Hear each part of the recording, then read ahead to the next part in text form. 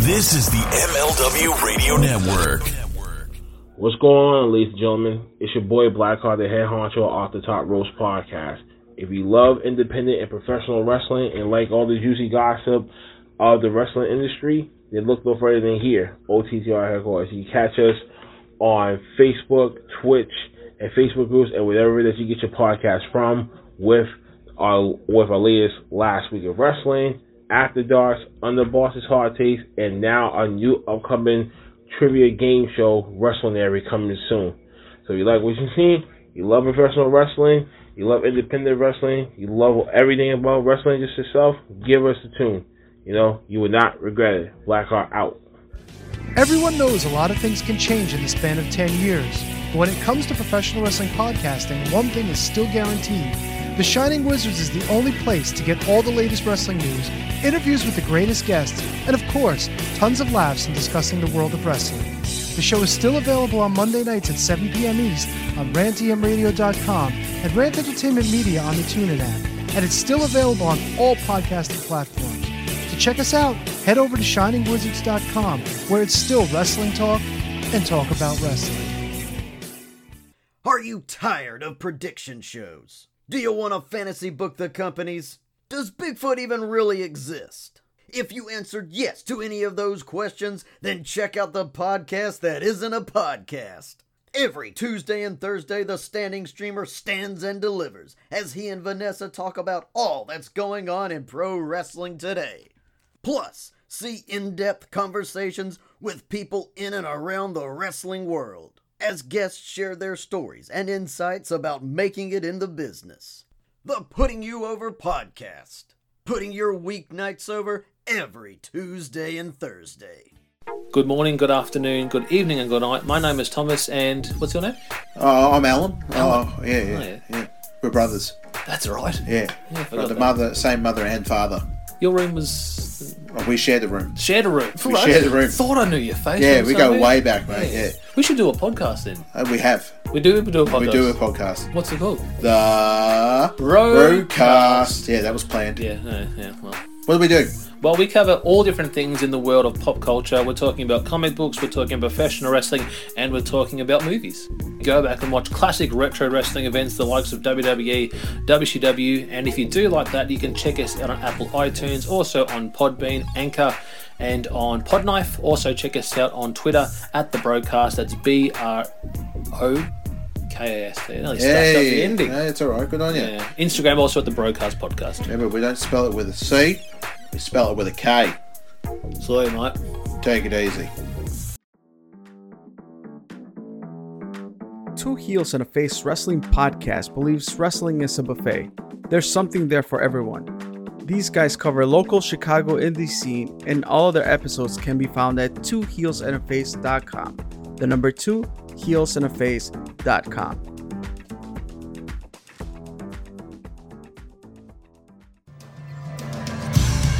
Hey everyone, my name is Referee Tony S, and this is Heat, the wrestling podcast. Like you, first and foremost, I'm a wrestling fan, and for nearly 2 decades I've maintained law and order inside the squared circle in New England and throughout the country, working with some of the best and brightest from wrestling's past, present, and future.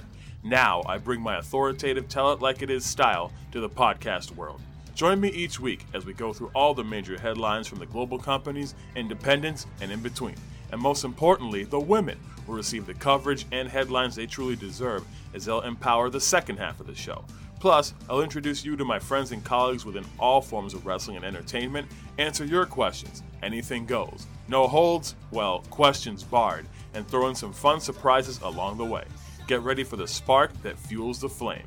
Listen on Spotify, Anchor, or wherever you get your podcasts. Welcome to another episode of the Front Row Material brand. My name is Mike Freland. We are brought to you by the MLW Radio Network. Catch all of our podcasts over on MLWradio.com. You can also catch us over on Stitcher, iTunes, FM Player, and you can also catch us on iHeartRadio. We are an absolutely free podcast. That's right, kids. Don't reach into your wallet or your pocket. We're absolutely free anywhere fine podcasts are made available. Once again, we come into your living room each and every week. It is myself and my partner from the north. I affectionately refer to him as the Ass Man, but you can call him Mr. Christopher Butt. Butster, what's going on, buddy? This is it, my man. Another day, another dollar. A little bit of shoveling today. 6 inches of snow. It's the only way to get 6 inches around here. When it snows. And yeah, that's about it. Oh my God! Already, what? 55 seconds into it, and we're already hitting with the low hanging fruit. I love it. You're welcome. Man, last time I got 6 inches was at summer camp '87, but we'll let bygones be bygones. So many things are happening in the world of wrestling, and I want to kind of go into it because AEW's Revolution is going to be coming up, and that's going to be a really big event for the company, especially because there is some potential big plans that are being put into motion as of right now. We'll be talking about that. We're also going to be talking about the updated WrestleMania card, if you could even refer to it as updated. There is very little to announce as far as WrestleMania. Now, keep in mind, there's still 5 weeks before WrestleMania happens, so I'm sure things will start coming together.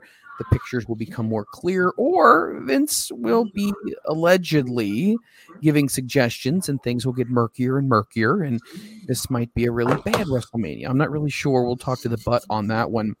We also got some news from Chris Jericho. We also have some news from Eddie Kingston as well. We got some trademarking news. And is Kenny Omega potentially entertaining the thought of going to WWE after his contract expires?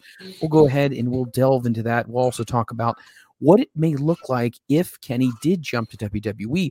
Would he be looked at fondly or would he not? So all that and so much more. But Butster, let's kind of jump into it right now. We have the big pay-per-view that is AEW Revolution. That's going to be a big event that's going to be happening in San Francisco, California at the Chase Center. That's going to be on March the 5th, 2023.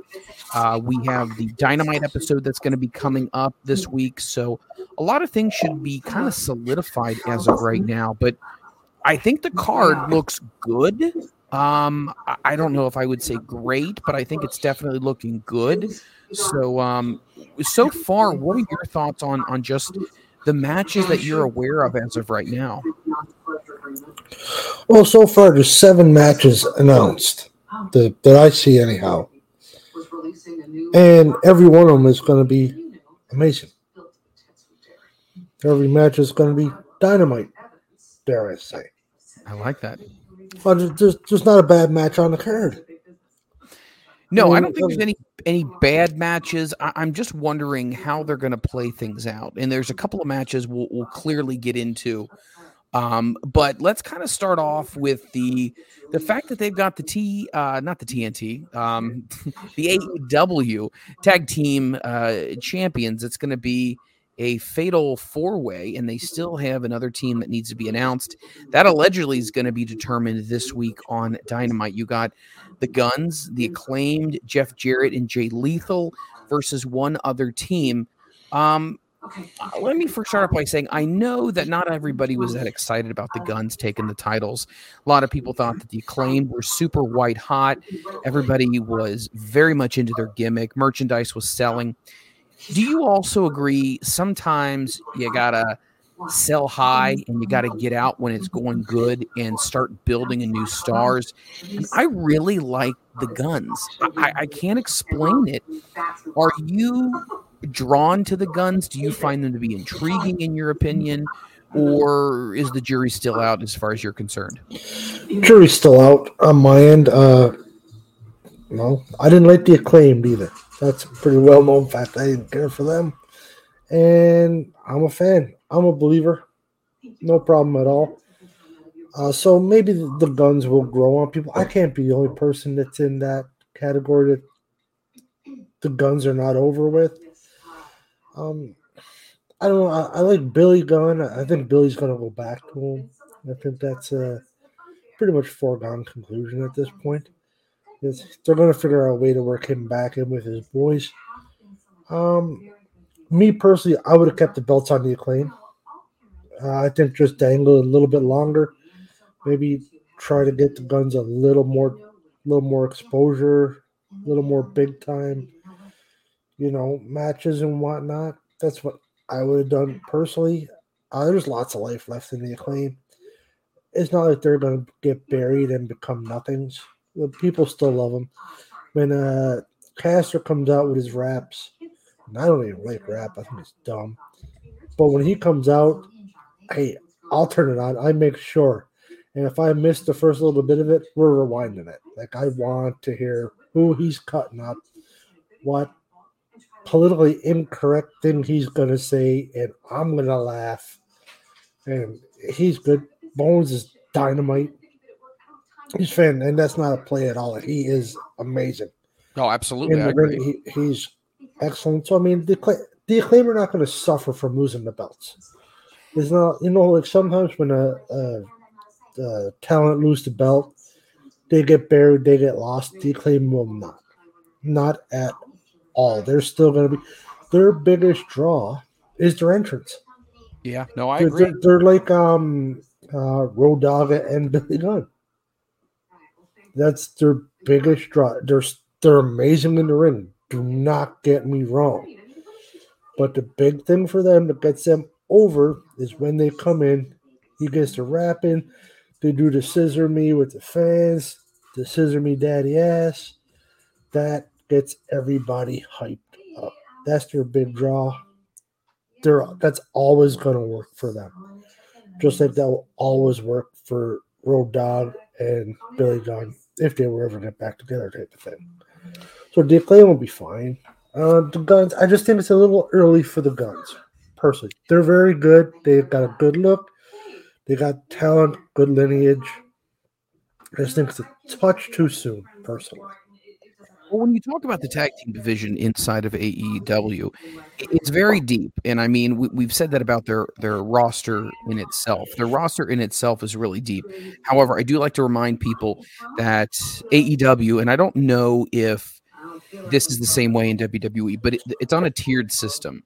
So not everyone's getting a fat contract. So I just want to make sure, people are aware that is not 100% the case. So some people are brought in on short-term deals, but they do have a deep tag team roster. And I want to talk about some of the tag teams that are in the division, because I think it's interesting. Let's talk about for a second.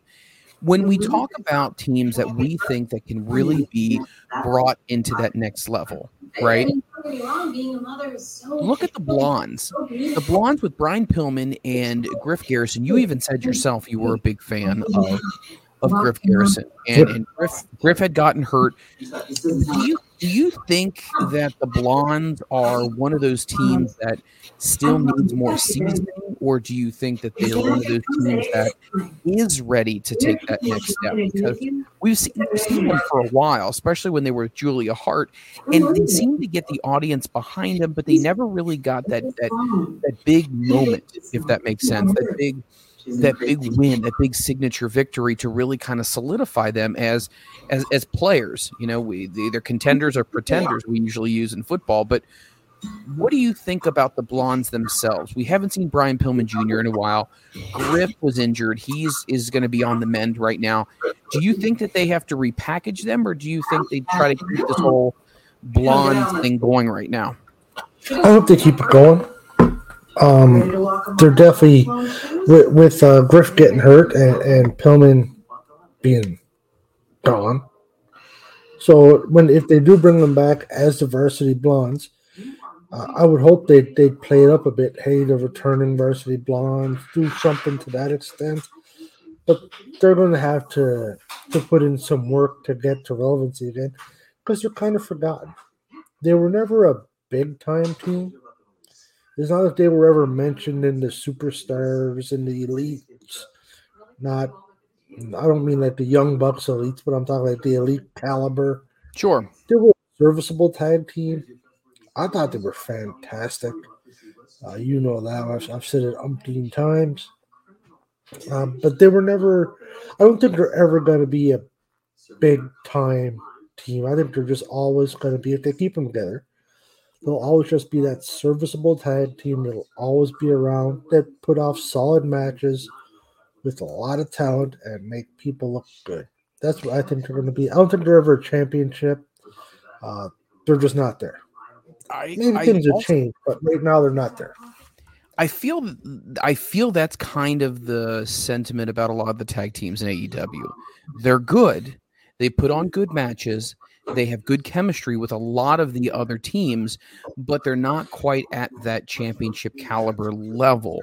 Let me now kind of segue into another tag team that I think is really good. Unfortunately, it really hasn't translated into success. And I feel like at some point in time, either you're going to have to cut bait with them or you're going to have to do something with them. And that's the Butcher and the Blade. I really, really loved what they did. Their look was really good. And unfortunately, that never really transpired into audience support. Let me ask you, why do you think two guys like that, who technically are really good, one's a brawler, one's very technical, but they got that barroom feel to them, almost kind of like an FTR feel, but just looking differently. Why do you think that they just never really, at least up to this date, have gotten much of a look right now from Tony Khan? Butcher got hurt. He was gone for a bit. He hurt his finger, I believe it was. He had to do surgery on his finger or his hand or something like that. He's actually in a rock and roll band in Buffalo. But I don't know if you knew that or not. So why they don't get I don't know. That's a very good question. They're excellent. They're very, very good. Right. I've seen the Blade live a couple times up here, and he's amazing in the ring. Right? Are we talking about the big guy with the Fu Manchu? That's Butcher, right? That's Butcher, correct. So is Butcher in the rock band? I thought no. He is. Butcher's in the rock band. Okay. Yeah, he's the one that had to surgery on his hand or his finger or something. Gotcha. Like Okay. Now Blade used to be Pepper something. Pepper Parks. Pepper Parks. There you go. 'Cause he's from Buffalo or Hamilton or something. Okay. Not far from here. So I've seen him a couple times up here, and he's fantastic. Very good in the ring. What he does on TV doesn't do him justice. He's excellent. I don't know why they never got over. Did they get lost in the shuffle, possibly? I don't know, but they have two of the things you want right off the get-go. They got the look. Yeah. And they have a beautiful valet. Oh, this is true. But that'll get you a start. Right. That'll get you in the beginning. In the ring. That'll get you a start. But they're both good in the ring. I think the biggest thing to stop them was the injury. I think that's kind of what derailed them. Once again, do I think they're in the upper echelon? Upper mid, maybe. Okay. Kicking around. Right. I don't think they'd ever become your champion. I'd love to see it. I think it'd be excellent. I just don't think they're there. There's I won't say there's too many, because there's not too many people ahead of them. They're just not there. Okay, so let me ask you this question, and this is something that we saw for many years in WWE, where there would be a handful, maybe 5, maybe 6 tops, of people that would truly get the support as far as just the booking and whatnot. I mean, it was obvious. And then there was everyone else. And that kind of situation feels like that kind of segues me into this next one, is the Dark Order. I've almost feel like Alex Reynolds and John Silver, they were ready a while ago. And Tony Khan never really pulled the trigger on that. Now, I do realize that they had tag teams like Kenny Omega, and you had with him and Hangman Adam Page, and you clearly had the Young Bucks who had him, and then FTR had him for forever, and then obviously the Acclaimed won them. But I feel like even when we were coming out of the pandemic, I felt like Alex Reynolds and John Silver, Johnny Hungy, they were ready. And I'm really hoping that they actually are the last team that gets into the tag team 4-way dance that's going to be happening at Revolution. You and I talked about this. They're right there with the Butcher and the Blade. That next tier of tag teams.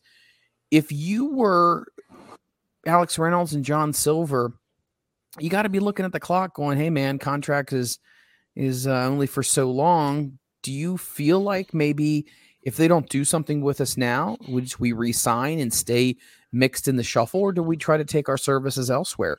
What do you think Alex Reynolds and John Silver should do?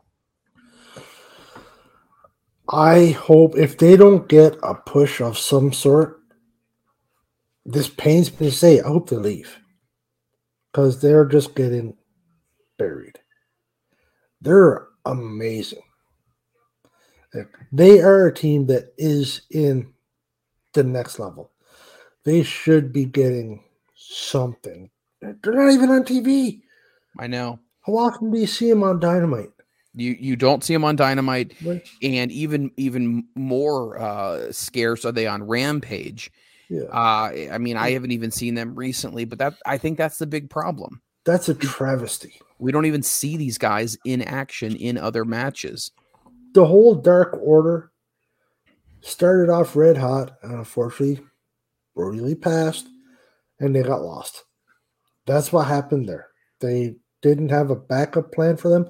Then again, you can't ever plan for that to happen. So I get it, didn't have a backup plan.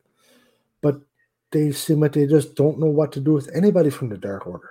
No. Preston Vance, he's moving on, and he's doing very good for himself. I would agree. Fantastic talent. Yes, he is. Evil Uno, there's nothing happening with him. Right? And me personally, I like Evil Uno. I've seen him a couple times live. He's very, very good. Yes. Only show him as Disco Inferno. He doesn't fancy him too much, but that's we're gonna get to the comments on Disco. I'm glad you did a good segue there, but continue with your thoughts about the Dark Order. I mean, they just got lost. At this point, the Dark Order needs to be done away with. Agreed. 100% agreed. Lost. And there's no bringing it back now. Now it's irrelevant. Nobody cares anymore. So I think personally, you're better off at this point to just blow that up. You keep all the talent that are there. Right? And the fact that they let Stu Grayson go is mind-numbing. That makes my brain hurt. Because he was probably the best wrestler out of the lot. Yeah, he's damn good. He's doing very well over in Impact Wrestling right now. So if you're a Stu Grayson, doing a lot of shows up here too, because he's from up here. He's from Ontario. He's still doing the indie shows up here, and every match is fantastic. He's awesome, right? So they dropped the ball on that, right? So at this point, the Dark Order just needs to be done away with. Let's just move on. Like you keep Johnny Hungry and Alex Reynolds together. No, you keep Evil Uno because he's a very serviceable wrestler. Never going to push him to the moon, but he's a serviceable wrestler. Right? So you keep him there, but you got to do something with the Dark Order. I don't know how. Do you just have some kind of a falling out and blow it up type of thing? But something's got to be done. Reynolds and Silver need a push. Or if not, boys, go back to the Indies. You'll do just as good, I'm sure, in the Indies. People want to see them. They're amazing. Unfortunately, Johnny Hungee is hilarious. He is. And that's probably his downfall, is he's hilarious. I think that's what happened. But you see him on BTE. BTE. And he's fantastic, but that's all he is now. There's he's a caricature of himself at this point. He is, and that's unfortunate because he's damn good in the ring. Alex Reynolds, damn good in the ring. They should be getting a push of some sort, but they're just buried. They're done. And it's unfortunate, but I hope they get some kind of a push. They're way too good to keep going the way they are.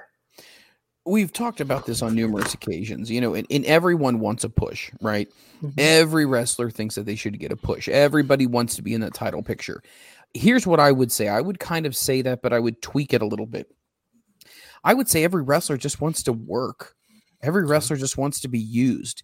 And let them display their talents. And unfortunately, when you have people who aren't getting a push, but they're not even getting on-camera time, even in a losing cause, they're not even getting on-camera time.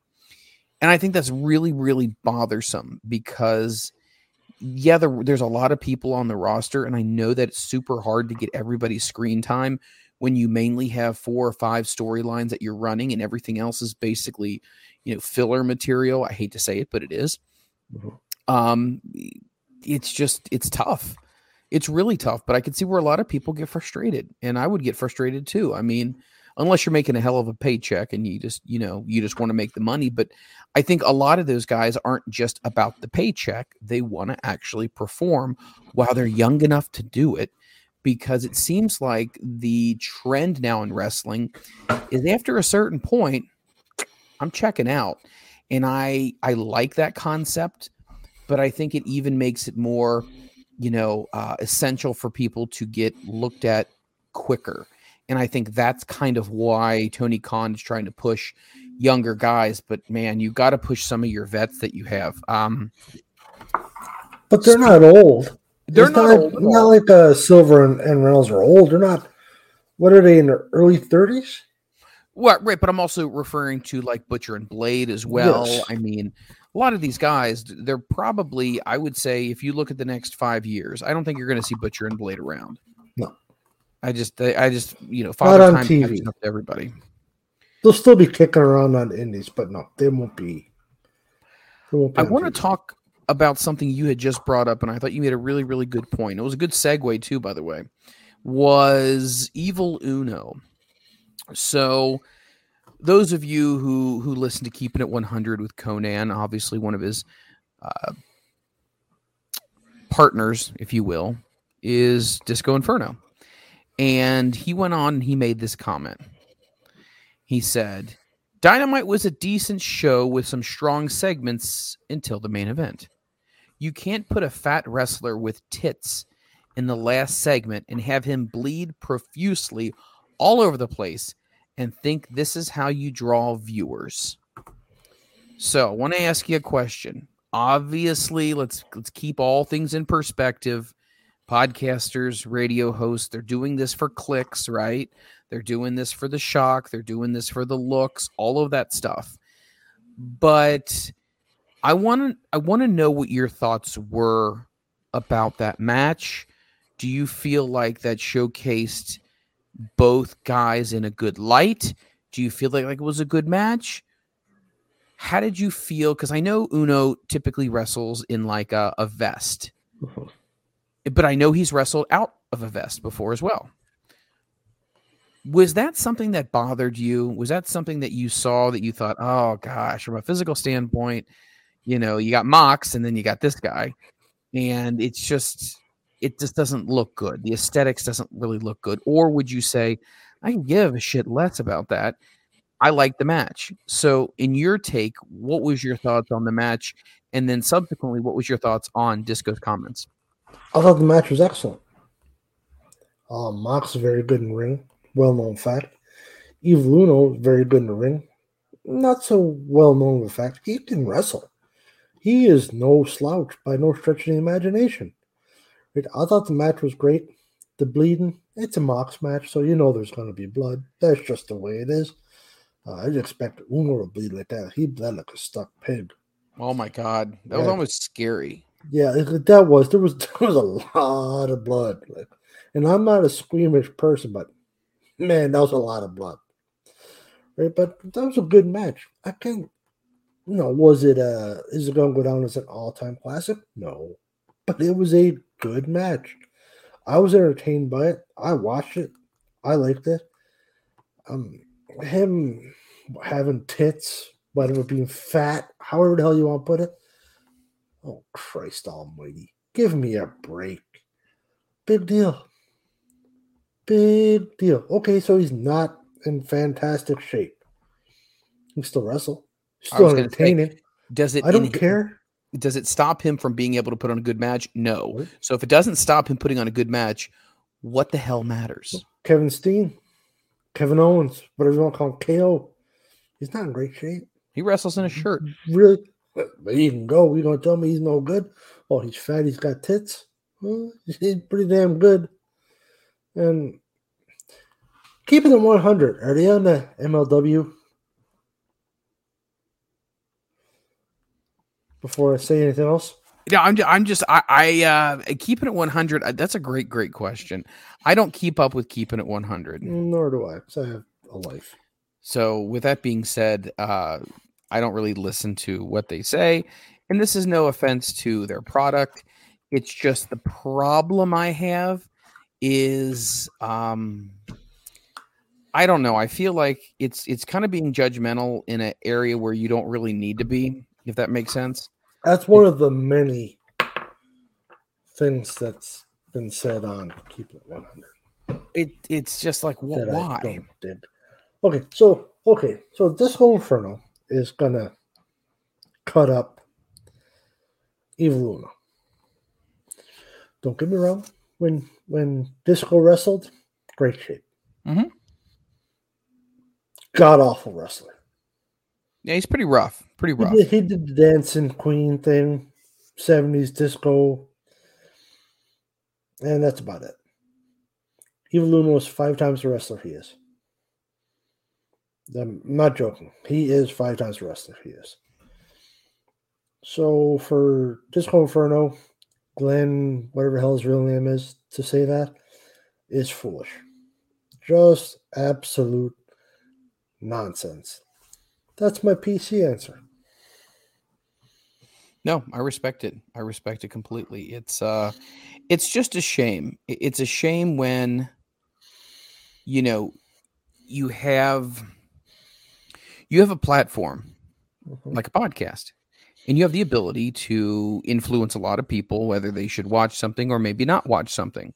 Jim Cornette has that same abilities. There's a lot of podcasts that have that influential aspect onto the audience. Now, have we talked about it's getting a little redundant with the blood with John Moxley? It's almost becoming a meme. You know what I mean? It's like, oh, here we go. You know, when Flair would bleed, we would be like, here we go again. Flair's bleeding, and now Moxley's bleeding. And I think that in itself, I would agree, probably needs to dial it back a little bit, because when it happens so often, it kind of takes the feeling away. But in that same breath, Uno is the one who really, really bled. And folks, if you haven't seen this match, you're going to want to run it back again and watch it, because he bleeds a lot. And nowhere near is this the Eddie Guerrero. Was it Eddie Guerrero JBL? And then there was John Cena did one where he just was an absolute mess. And I'm trying to remember who that was against. But when I saw the Eddie Guerrero JBL one, well, I thought he was going to bleed to death. I'd never seen that before. And that was just intense. But the blood, it doesn't bother me. It's just the simple fact that I think that it's overdone. But with Uno, it was new. It was fresh. It worked in that moment. He was in there with someone violent and vicious like John Moxley. But I'm with you. They need to disband the Dark Order and move on from this, because it's not benefiting anyone. No, it's not benefiting anyone. I mean, and they moved Preston Vance, and he's doing better. He's getting some looks. Why would you put a guy like that under a mask? Good looking guy. He's got a great physique. He's got charisma. So why not go in a different direction if the one you're currently doing isn't working? So I think they should do the same with Reynolds and Johnny Hungy and Evil Uno. But that's kind of my take so far. I'm really, really hoping that we start seeing some changes that are going to be in the works in the near future when it comes to AEW and who gets some pushes, because, man, there are some people who have paid their dues and then some and still have not gotten their right place on the card. I agree. Let's also talk about another match that I'm interested in, but yet I don't want to say that I'm not. Let me ask you this. Moxley, because we just talked about him, so we're going to bring him into this next segment. Moxley and Hangman Page in a Texas death match. Now, blood's already on the menu. I mean, that goes without saying. I mean, the word death match, okay? As long as it's not that sparkler crap that happened during the pandemic, I think we're going to be all right. Are we done with Hangman and Moxley? I mean, soon I hope so. I mean, we got to move on. It's we got to wrap this up. It's been good. They're both fantastic. They both put off great matches, but let's move on. Let's get some new feuds going because they're both just going to get wasted on this. Well, and their bodies are taking a punishment and a toll right now. And it's like, that's just Mox, though. I mean, hey, listen here. I love Mox. He ain't going to have a long career. Oh, absolutely not. He's here for a good time, not a long time. Right. I mean, he did the CZW stuff before, and then when he was in WWE, some of his stuff was getting pretty violent. But then since he's been to AEW, especially since he came back from his little stint there, he's vicious. Yeah, he is. It's fun to watch, but it doesn't create longevity. Well, let me ask you, who has more to gain? And I think I know the answer to this, and I think I know what you're going to say, but who has more to gain in a victory in a Texas death match? Is this going to be Jon Moxley or is this Hangman Adam Page? Hangman has more to win, more to gain from this win, because this is not his gimmick.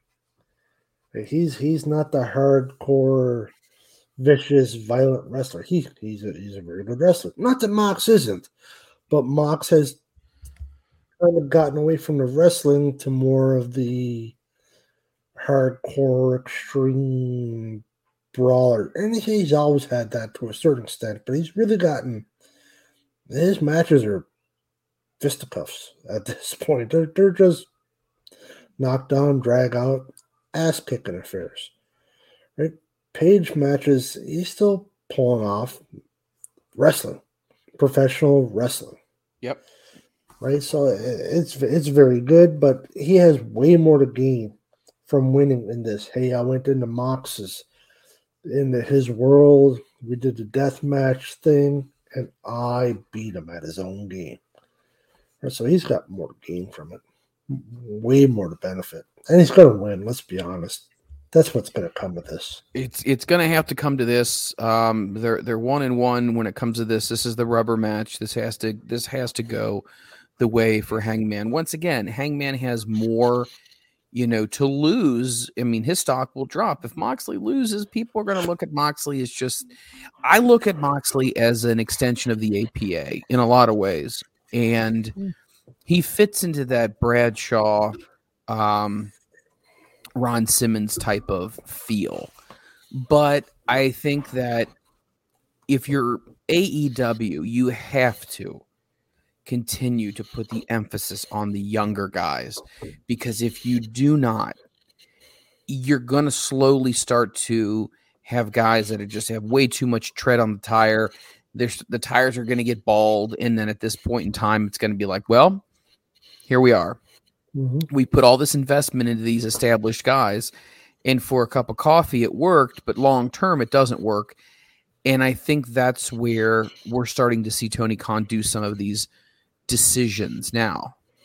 Some of his decisions aren't always the greatest, I think we'll agree. Yes, to put it mildly, yes. Some of them aren't the greatest.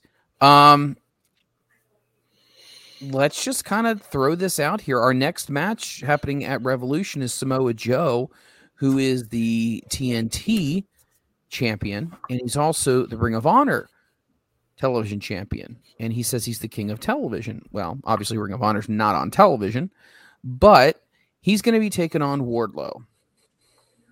I got a very sneaky suspicion Wardlow is going to go over. And if you saw the promo he cut, meaning Wardlow, on Dynamite this past week, he had talked about how, he had lost his father, and his father always had long hair, so he wanted to mimic his father and have long hair. Joe cuts the long portion of his hair off, and he says, Joe, that's the thing you took away from me that connected me with my father, my late father. So I get it. They're kind of making it kind of personal. But again, I mean, is Samoa Joe really going to be your guy? I mean, I think you bring in Samoa Joe to have a good match with Wardlow, to give Wardlow that signature W. And I think only someone to the caliber of Samoa Joe can really give that polish, that rub to somebody like Wardlow.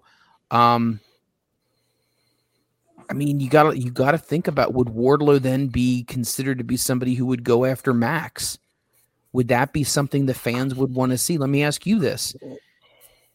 Clearly, Wardlow's going to have a world title reign at some point in time. I think we all kind of agree. It's just a matter of when. Do you think that's what the AEW audience wants to see when it comes to this? Or do you think that they really want to have it on, more of the slimy, dastardly, talks filthy, that type of almost Ric Flair kind of guy as the champion? Or if you're Tony Khan, do you say, absolutely, at some point it's off of Max and it's on to Wardlow? What's your take as far as where you see Wardlow now and where he's going? Wardlow's going over Joe at Revolution. I can't see why you wouldn't. Joe's established all that good stuff, been around forever. Fantastic.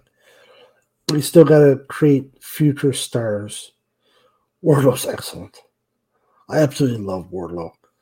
And I want to see him and Max. The only thing is with that now, it's almost a bit past. It is. I'm glad you said that. They missed that. If you had done it first when they broke up, went to separate ways, whatever, after Max was treating them like shit and all Correct. that stuff, then you're like, yep, this is the time.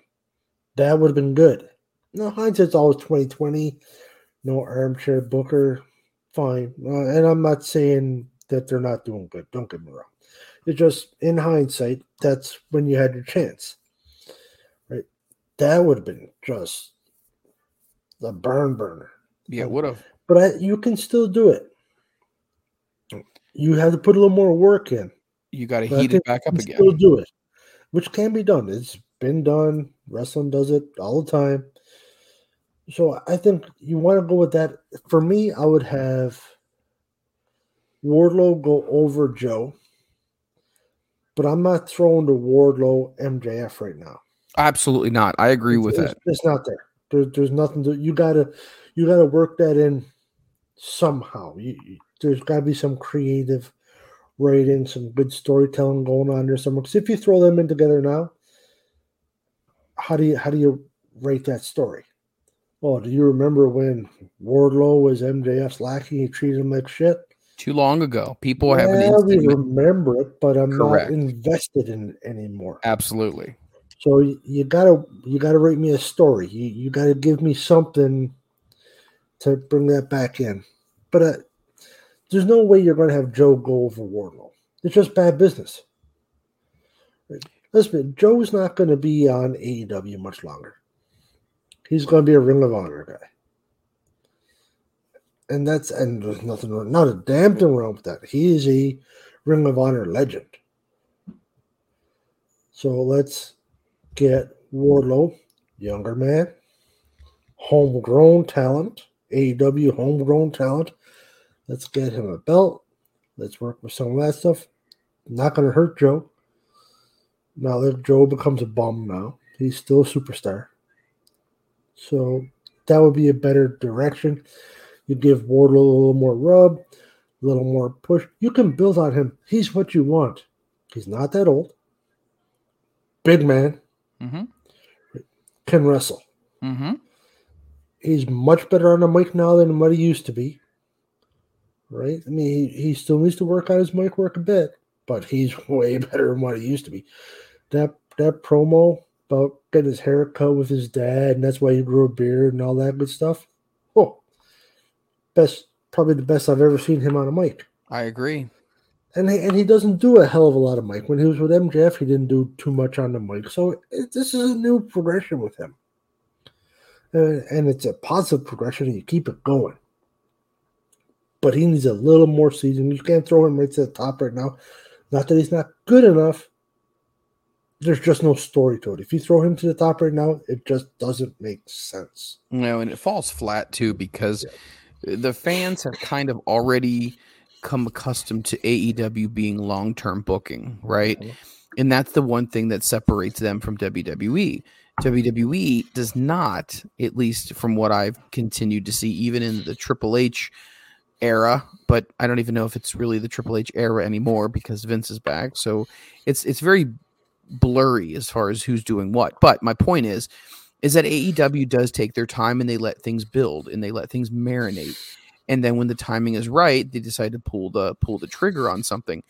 Now you're right. Are many people going to remember the whole, the lackey, him being the bodyguard and being treated terrible by Max? Yeah, some will. I mean, wrestling fans have a good memory, but it's not fresh in their mind. It's not something that they can say, oh my God, like they have vested interest. That was a while ago. I mean, really, when you think about it, that was a while ago. So now you have to almost, heat it back up again. And how you do that, I'm not really sure, but I definitely know that when it comes to Wardlow, he's definitely going to have a world title reign, and it is going to be, I would say, in the next 1.5 to 2 years. I got an idea, if I may. Floor yours. For you to get the Wardlow, if you go the Wardlow MJF championship feud, you're going to have Wardlow. He's going to beat Joe. He's going to have some title reign or some. Try it again. He's going to have some title defenses. Going to build some hype, and then you have him do something simple. Like call out Max. Hey, I want a shot at Max. I want to be the champion. Da da da. Then you just have Max be an absolute scumbag, like he's so good at. I mean that in a positive way. I mean that in the nicest way possible. He's a scumbag. You love watching him. And you just have Max do the, who are you to challenge me? I'm MJF. You're Wardlow. You were my lackey. You carried my bags. You're nothing. You're a piece of shit. Blah. You play that angle. Maybe have MJF, cheat Wardlow out of a win or two, something like that. You have Wardlow do your run-in to help.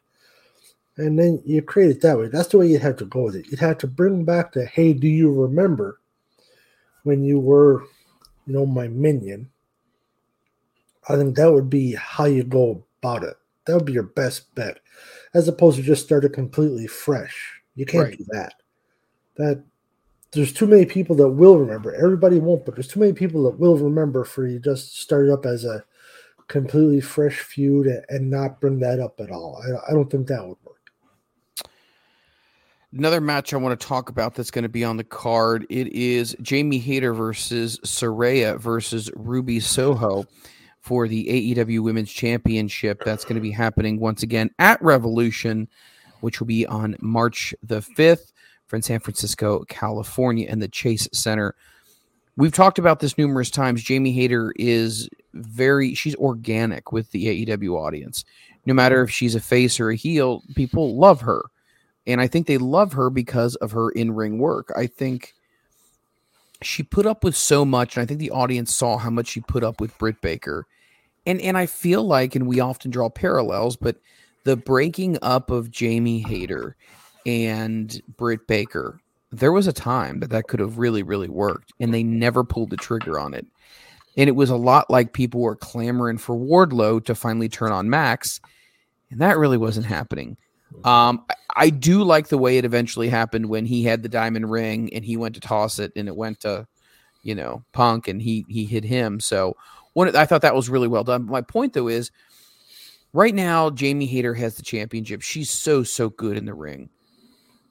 I don't necessarily know if I like this whole outsiders versus AEW homegrown women storyline that they're trying to stir the pot with. I don't know where you're going with that.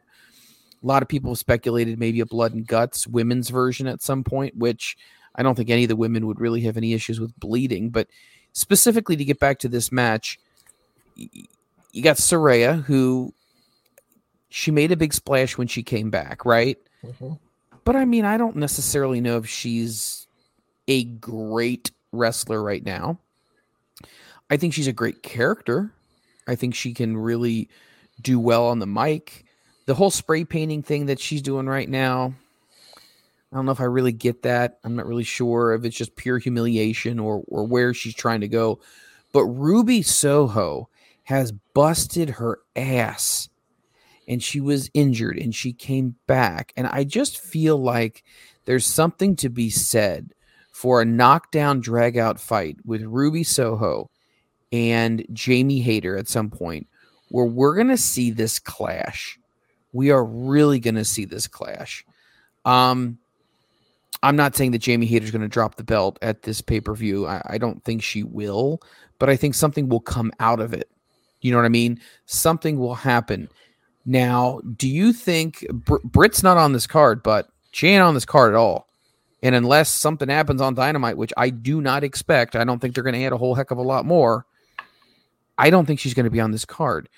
Do you think they eventually break that up and Britt's jealousy just, overcomes her and she becomes super jealous of Jamie Hayter? Or do you think they keep them baby faces because Saraya and Toni Storm are doing this heel stuff? So it's kind of like, where do we go here?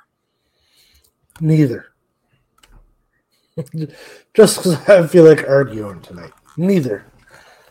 I think where you're going to see is going to be a Ruby Soho, Jamie Hayter is what's going to happen. Britt's going to try to help.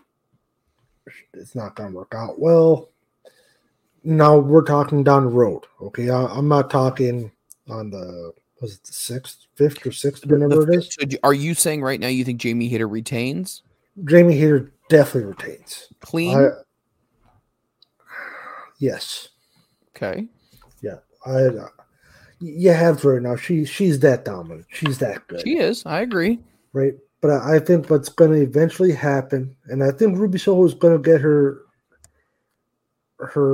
push, what she deserves, her respect, is you're going to see, because you can't keep Britt a face for long, because she's not a face.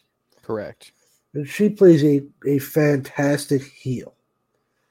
And you love it. I love it. Anybody that's a wrestling fan loves Britt Baker as a heel. She plays it so good. She does. She's just a crappy person. She's better than she's female MJF basically. She's better than you. She's snotty. She looks down on you. Perfect. Love it. So what you're going to see at a certain point, maybe a little bit down the road, you're going to see Ruby and Hayter are going to be having a match. Britt's going to try to help to something like that, and it's going to backfire. Ruby's going to go over. Then you're going to see Britt and Hayter have a feud come out of that. Is what I think is going to happen. Ruby's going to put your title. That opens up a ton of doors. New champion. Lots of new feuds can come of that. And you're going to get a small blurb of Britt and Jamie Hayter. You're going to see Britt turn back heel on that. Because they're going to be pissy with one another. I lost because of you. It's not my fault. It was an accident. Same thing that's been done 10,000 times in wrestling. This is true. They're going to have a match. Britt's going to get fed up and going to go back to the old Britt that we all loved. And you're going to get a little bit of a feud there. That's what I think is going to happen. And it's going to be the breakup of Britt and Jamie Hayter. Ruby's going to go on. I don't think she's going to align with the female NWO. Let's not kid ourselves. That's what that is. This is a ripoff of the NWO. The former WWE people. However you want. It's all it is. The spray paint and the us versus them. Oh, screw off. It's been done. It was fantastic 25 years ago. Let's not do a complete ripoff. Keep in mind, folks, the NWO was not necessarily original. It was done in New Japan as well already. And there's been many stories told by that's what was the inspiration for it. So, but I don't know. I feel like I agree with you. First of all, I agree with you. We need to get Britt back to being a heel. 100%. No doubt about that. Do we need to get her and Jamie Hayter a feud going? Absolutely. I think people would just be jonesing for something like that. Mm-hmm. But I also think that you could have a Jamie Hayter, Britt Baker feud without the belt. Maybe Ruby gets the belt. And then all of a sudden, Ruby then kind of has a reign with the championship. And after Jamie Hayter and Britt are finished with theirs, then maybe whoever comes out of that. Plus, you got to keep in mind, Chris Statlander's coming back. I think that's going to be really good. She's a phenomenal talent. I think there's a lot of other women. Hikaru Shida, who really changed herself. I think she could get back into the fold again. So I think there's more things you can do. But I think to get to ultimately where you want to go, you're going to have Britt and Jamie fight, which means Jamie has to lose the belt. So. Oh, I'm with you there. Are we ever going to see anything happen with Rebel? You know what? I am done. I had so much hope for her to be sick and tired of being a lackey and whatnot. And I just don't know. I don't even think, because she doesn't wrestle. I mean, okay, she is the equivalent of a Brandon Cutler, right? Mm-hmm. So Brandon Cutler used to wrestle. Rebel used to wrestle. Now they are a character on TV. He does the whole spray canning with his goggles on and all that stuff. And I will tell you, that's dumb. I don't like it. I like Brandon Cutler. Yeah. I don't like it. I think it's tacky. I think it's hokey and corny and very Saturday mornings, 1980s again. Then again, I feel the same way about Danhausen. Yeah, we've had this conversation. I'm not going back to that one. No. And I agree. So God help us. Do I think Rebel will do her thing? I don't know what she's going to do, to be honest. I don't know what she would do. Mm-hmm. I've been waiting for 3 years now.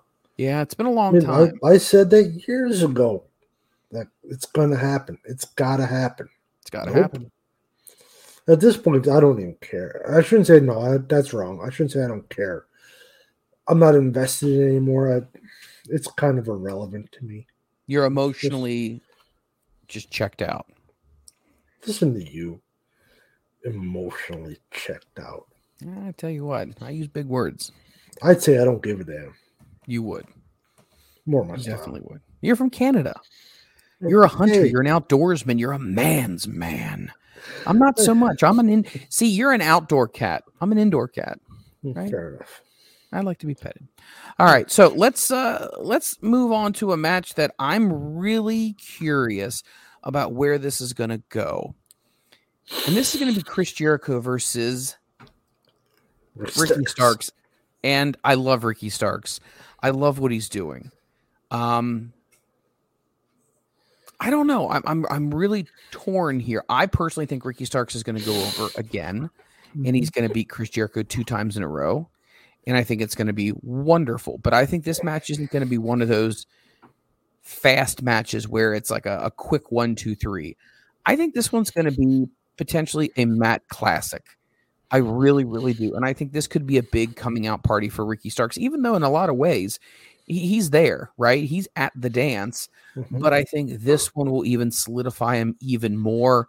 Jericho is just the perfect guy just to set people up. He's here. He's the pitcher in the softball game. He's lofting you these big melons for you just to crush out of the ballpark. And I think it'll be really, really good. I think we're going to see another great Y2J match, but we're also going to see him bring out the best in Ricky Starks. What's your take on this match coming up between the two of them? Fantastic. I'll go this far. Match of the night. I'm dead serious. Very well could be. You got the Ricky Starks is so good. And Jericho is so good. And he's getting up there now. He's no spring chicken no more. And he's got a lot of miles on him. Hold on, let's talk about that for a second. Still go.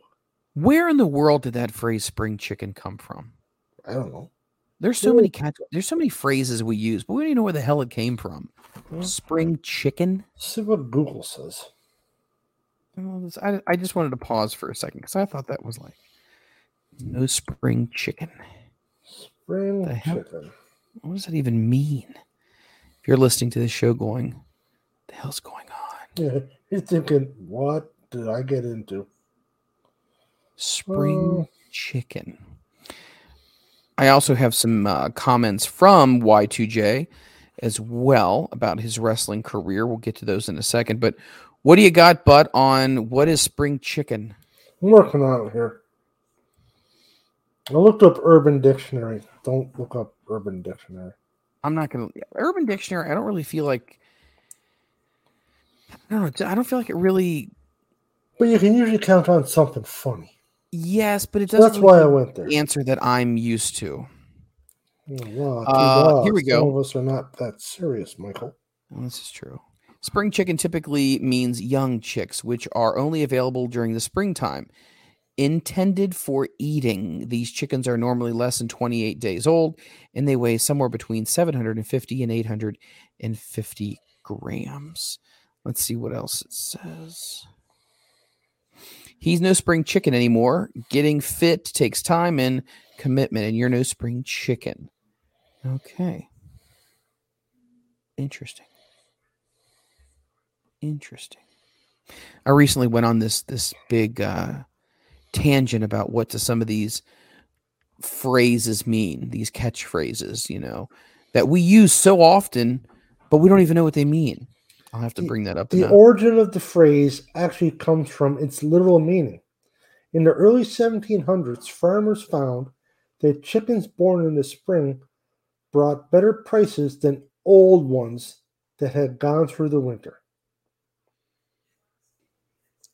Wow. So, there you go. I like that. That's according to gingersoftware.com. Well, thank you, Ginger Software. There you go. Have you ever heard the phrase winner, winner, chicken dinner? Yes. Do you know there's a couple of stories that have been floating around about what that actually means? No. So the origins of winner, winner, chicken dinner it's kind of speculated here, but it made its first appearance in the Great Depressions, which happened in 1929. That's when the day the U.S. stock market crashed, and it would lead to a long recession for more than a decade. Now, with that being said, you were lucky if you could even afford chicken to eat.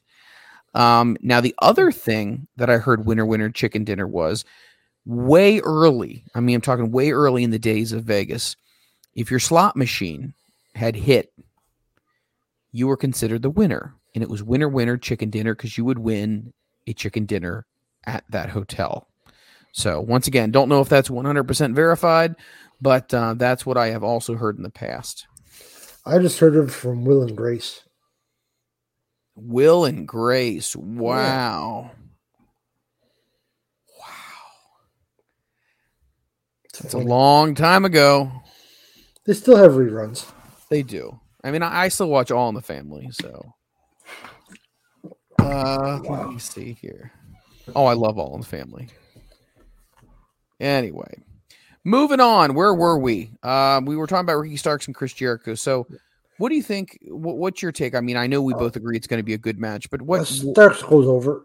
And you think this could be a potential match of the night? I'm not joking. I'm not just playing devil's advocate here.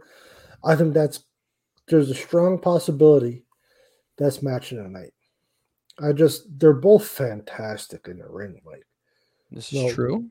They're going to put on a story in the ring. There's going to be some interference from the Jericho Appreciation Society. There's going to be a little bit of that. But Ricky Starks, you're pushing him. He's the guy you want to get behind. Jericho doesn't need you to get behind him. I don't think Jericho wants you to get behind him at this point in his career. He's in it now to get other people over. He's not in it to get himself over anymore. He doesn't need to. He can put off a great match with anybody. So it's truly irrelevant to him if people get behind him. People are going to love him. You don't need to push him. You want to push Ricky Starks, create your new superstar, right? Have him going forward, a future champion. I think we can both agree on that, right? And I think he definitely is going to be a future champion. Yeah, for sure. And in the ring, they're both awesome.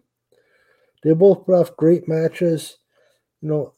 I just see you're further ahead to put Ricky Starks over Jericho. Makes more sense business-wise. And so I just can't see why they wouldn't do it. Speaking of the aforementioned Chris Jericho, he has given some comments that have recently surfaced on social media. And he has said the following: I don't hold a torch for WWE. To me, that's not the place to be. AEW is the place to be. It really is. I've been in the WWE and I know how it works. They work one way. I don't really care if Vince is there or Hunter is there or whoever is there.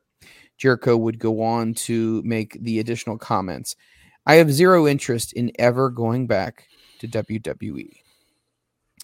Now, we know this is wrestling, right? Everyone's playing a role. Do you feel like this is truly Chris Jericho's sentiments? Or do you believe that he's just kind of playing the character at this point? I don't know. That's a tough one. I think he's probably just playing a character. Because let's be honest, if Vince or Triple H or Tony Khan, or not Tony Khan, the other Khan, Nick Khan, came in with a good enough offer, he'd go back. They all would. It's just the way it is. Wrestling, they all just go around and round and round. And if the right money gets offered, the right deal, he's going to go back. Once again, he's a WWE legend. He will be in the Hall of Fame. Even saying stuff like this, he'll still be WWE Hall of Fame. Okay. It's going to happen for sure. So let me go ahead. Let me throw this at you then. Let me pause you for a second. Moxley has said the same thing, that he has absolutely zero interest to ever go back to that company. And he literally said it in his book. Mm-hmm. F it. I don't want to ever go back there again. Do you believe him more so, or is he playing a character? I would believe Mox more so. But at the same time, he's got to play a bit of a character. They have to. That's what it all is. It's all characters. But neither one of them can come out. Jericho can't come out and be like, well, if Hunter gave me a call tomorrow and offered me a good deal, I'd think about going back. He can't. Makes AEW look terrible. Mox can't come out and say it, even though it's in his book, but right now he's with AEW.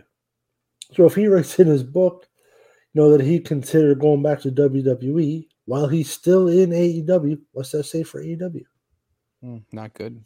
He can't. Nobody can. It's just terrible business decision. And then it's all a big business. Right? They're all in business for themselves. Not in a selfish way, but they have to look after themselves first. And if he comes out and says, oh yeah, I'd go back if the money was right, the deal was right, whatever. Well, you just buried the organization you're with. You absolutely did that. And what do you think's going to come of that? You're probably not going to be around. You're probably going to be back in WWE pretty soon. Yeah. Or New Japan or Impact or something. Right? Because they're just not going to have it. It makes them look terrible. Yeah.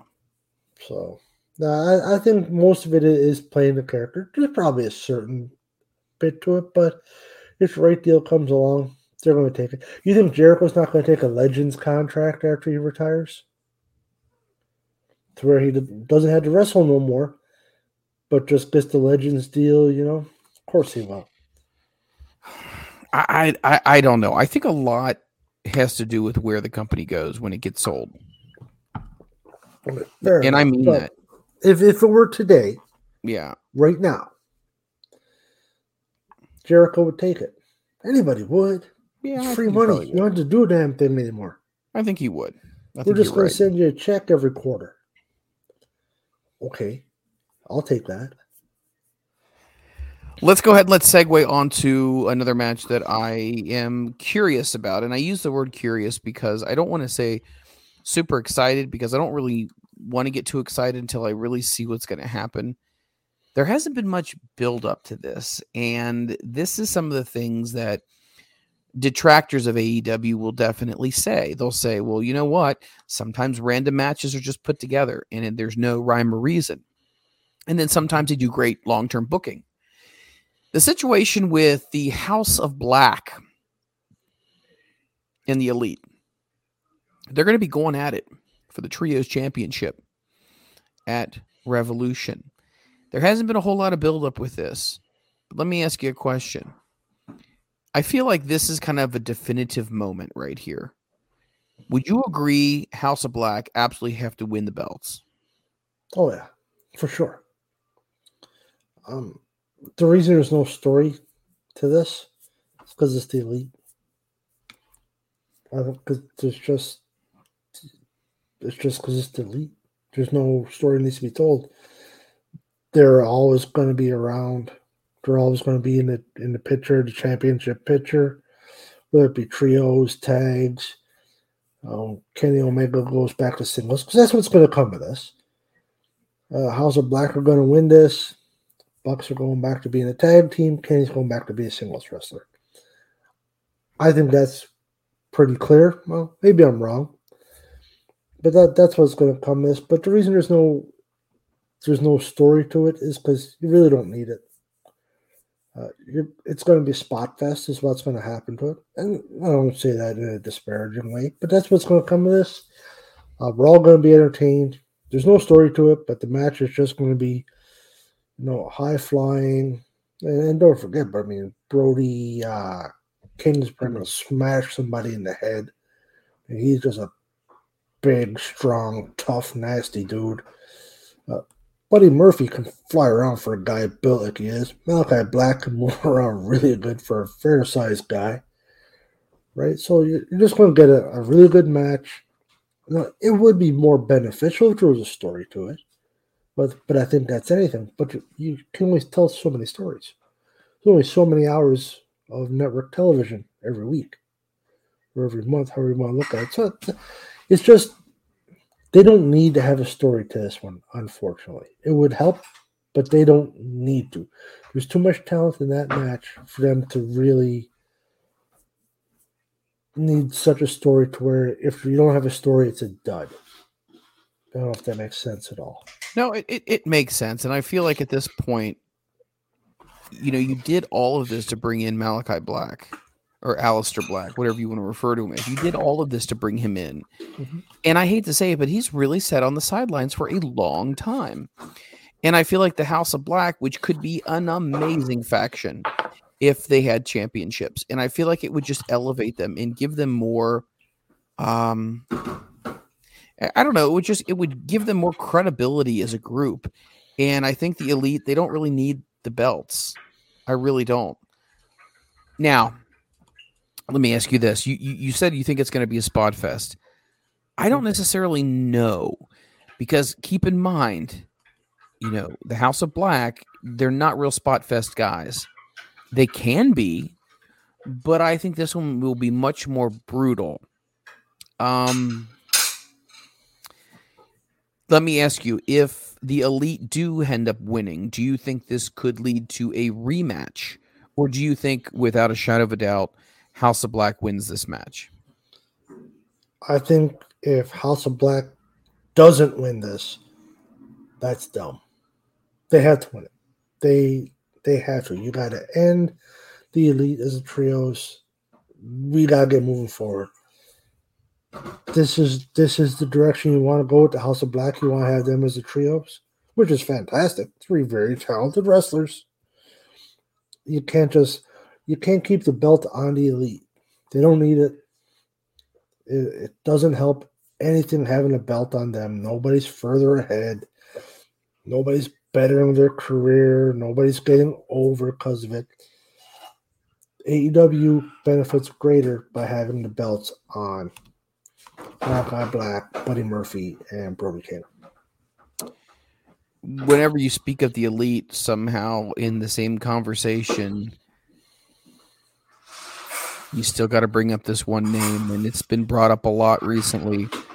On Bust Open Radio, Mark Henry, who is an AEW guy, said that he believes, in his honest opinion, Tony Khan should bring back CM Punk, and they need to get that feud going. They need to finally go ahead and let these guys just go at it. He also believes that he should not have to apologize for anything, that they should just squash everything, come back and do what's best for business. And I can see the financial aspects of this, but let me ask you this question. We've already heard Chris Jericho say that he's a cancer in the locker room. We also heard a lot of the vets say, we don't want him back, and he's not coming back. Do you feel like over time, we often use the phrase time heals all wounds, do you feel like he will be back, or he's still Obviously still under contract. I mean, he's injured, so they're not going to release him yet. But do you think we will eventually see CM Punk back in AEW? No. And time doesn't heal all wounds. That's a bunch of crap. Fair enough. Sorry. No, I grew up playing hockey, and then I boxed. No, you don't just forgive a guy. I'm sorry. Maybe I'm immature, but you just don't. Not for that bullshit he pulled. If he was late to an event, that's one thing. You give him a fine. He's paying for drinks for the boys tonight or whatever. He's an ass. He's proven he's an ass. He doesn't get along with nobody. Everywhere he goes, all you ever hear of is he's an asshole. So no, time doesn't heal all wounds. That's nonsense. That's, after school special bullshit. No. So you're saying right now, no chance that you think he comes I back? wouldn't. Nope. Not a chance. Well, so a good example is when I was playing hockey, we had a guy, he's very talented. But he just couldn't get along. He was an idiot. Very selfish, put himself first. And the 1 year, it was high school, and I was the assistant captain. And we tried talking to him. He was a year younger than me. We tried talking to him. It was like talking to a brick wall. Well, he just ended up not on the team because nobody wanted to deal with him. Right? We all went to the coach like, enough's enough. We don't want to deal with him. Nobody wants to pass him the puck. He was a smaller guy, very skilled, right? Not real strong, not real tough, nothing like that, but he'd get into the scrum or whatever. Nobody pick up for him, which is very unlike hockey. You pick up for your teammates, especially a guy like me who is a bigger guy, bit of a leader on the team. You jump in to pick up for your teammates or your buddies. He didn't have any buddies on the team. Nobody liked him. That's CM Punk. Nobody likes him. Outside of Ace, what's his name? Ace Steel and FTR does, yeah. Yeah, I'm not sure about the FTR thing. That still makes my head hurt a little bit. But predominantly people don't like him. He rubs people the wrong way. Somebody like him in the locker room is just going to bring everything down. You're no further ahead. You're further ahead getting rid of him. It's unfortunate because he's talented, but he's just not with the headache. But let me ask you this question. I feel like I've been beating the drum on this one. Let's say he did have a good attitude. Do you still think it's worth investing in somebody like that, that's injury prone and is north of 40? If he's a good locker room guy, yep. Within reason. I'm not giving him oodles and oodles of money. No. But if he's a good locker room guy, yep. Absolutely. Look at Dustin Rhodes. Dustin Reynolds, Gold Dust, whatever you want to call him. Doesn't wrestle too much anymore. He's north of 40. Hell, he's probably 50. Right? But you still keep him around. Why do you keep him around? He's a glue guy. He's a great guy in the locker room. You hear lots of very positive things about him. Right? Jerry Lynn. Another prime example. No, Jerry doesn't wrestle anymore, but still, you keep a guy like him around because he's a good person. He's a good locker room person. You can learn from him. So you always need that on any team. And wrestling is a team. The locker room is a team. They all got to work together. Same as any other sport. Right? So, no, if he could get along, because he is very talented. He's injury prone, yes, but he is very talented. He's worth having on the roster for the right amount of money. You don't throw the bank at him, right? But he would definitely be worth it.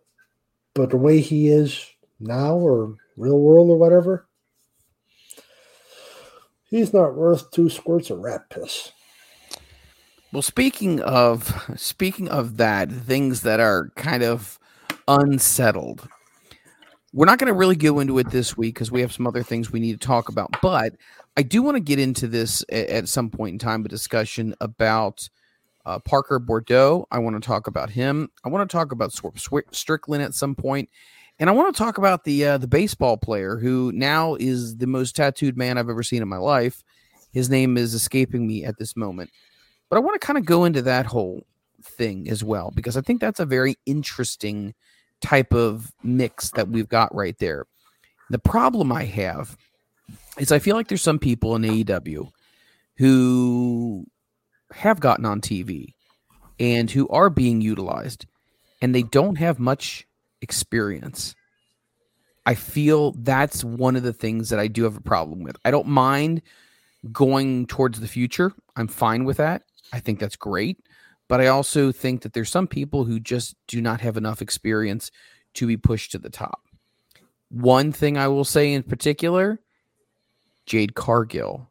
I'm just not a Jade person, and she's been pushed to the moon. And where have we heard about Jade Cargill or whatever name she goes by outside of really what she's done in AEW? We haven't. And I feel like she's been pushed. And it's like, okay, I get it. You're moving to a younger generation, but there are some other people here who have actually are more well equipped for this moment. Yet Jade just has that look. I don't know if it's a political thing. I don't know what it may be, but I feel like there's other women wrestlers who definitely would be more suited to be the TBS champion, but we'll leave that for another discussion. Wrapping things up here, talking about Revolution, the final one, the world titles on the line, MJF versus Bryan Danielson in a 60-minute Iron Man match for the AEW World Championship. I know conventional wisdom says that MJF goes over, but what do you put the percentages at that Bryan Danielson actually wins this match and wins the world title? That he actually wins? 20%. There's a chance, but it's not a good one, though. So you're still, once again, fully in the corner of this is an MJF run that's going to last a while. Yes. What do you think 100%. about this match, an Iron Man match? Do you feel like it's necessary? I mean, a 60-minute Iron Man match is kind of a big deal. I mean, that's a big match. Do you think that could have been a build-up match, like a blow-off match? Or do you think that this should be going this way? I think it should be going this way because what you're going to get out of this is an MJF signature win. This is the biggest match of his career type of thing. That's what you're going to get out of this. I am intrigued by how he's going to do on a 60-minute match. That's an hour, Mike. Think about it. That's a long time. Does he have the gas tank for that? We're gonna find out. I honestly don't. We know Bryan Danielson can do it. We know he can. I mean, that guy's just he's in great shape. Oh, he's had long matches. I don't know. And what's the longest MJF match you can really think of? 15, 20 minutes type of thing? I would say the dog collar match he probably had with CM Punk. Okay, fair enough. But there was a fair bit of downtime in that match, as best I can remember. I might be wrong. I mean, when you're in the ring with Bryan Danielson, you're really gonna have to keep the energy level up because he's a go type of guy. And Max is more of your more conventional, slower, methodical. Every move, you posture out to the crowd or you talk to the audience. It's that heelish. It's that throwback, right?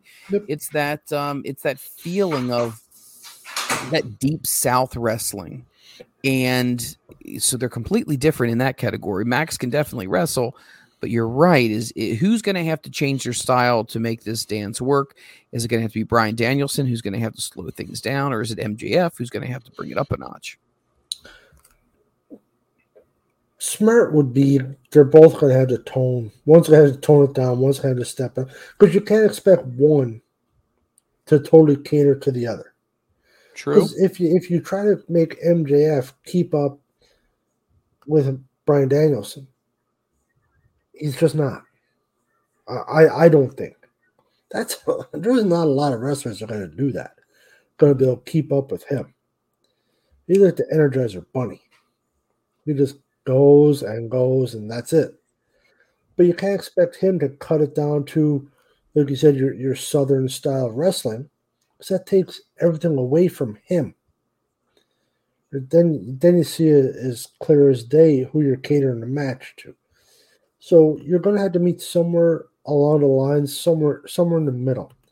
And I think that's why MJF will go over and he's going to benefit from it. Going to be a signature win because he's going to up his game.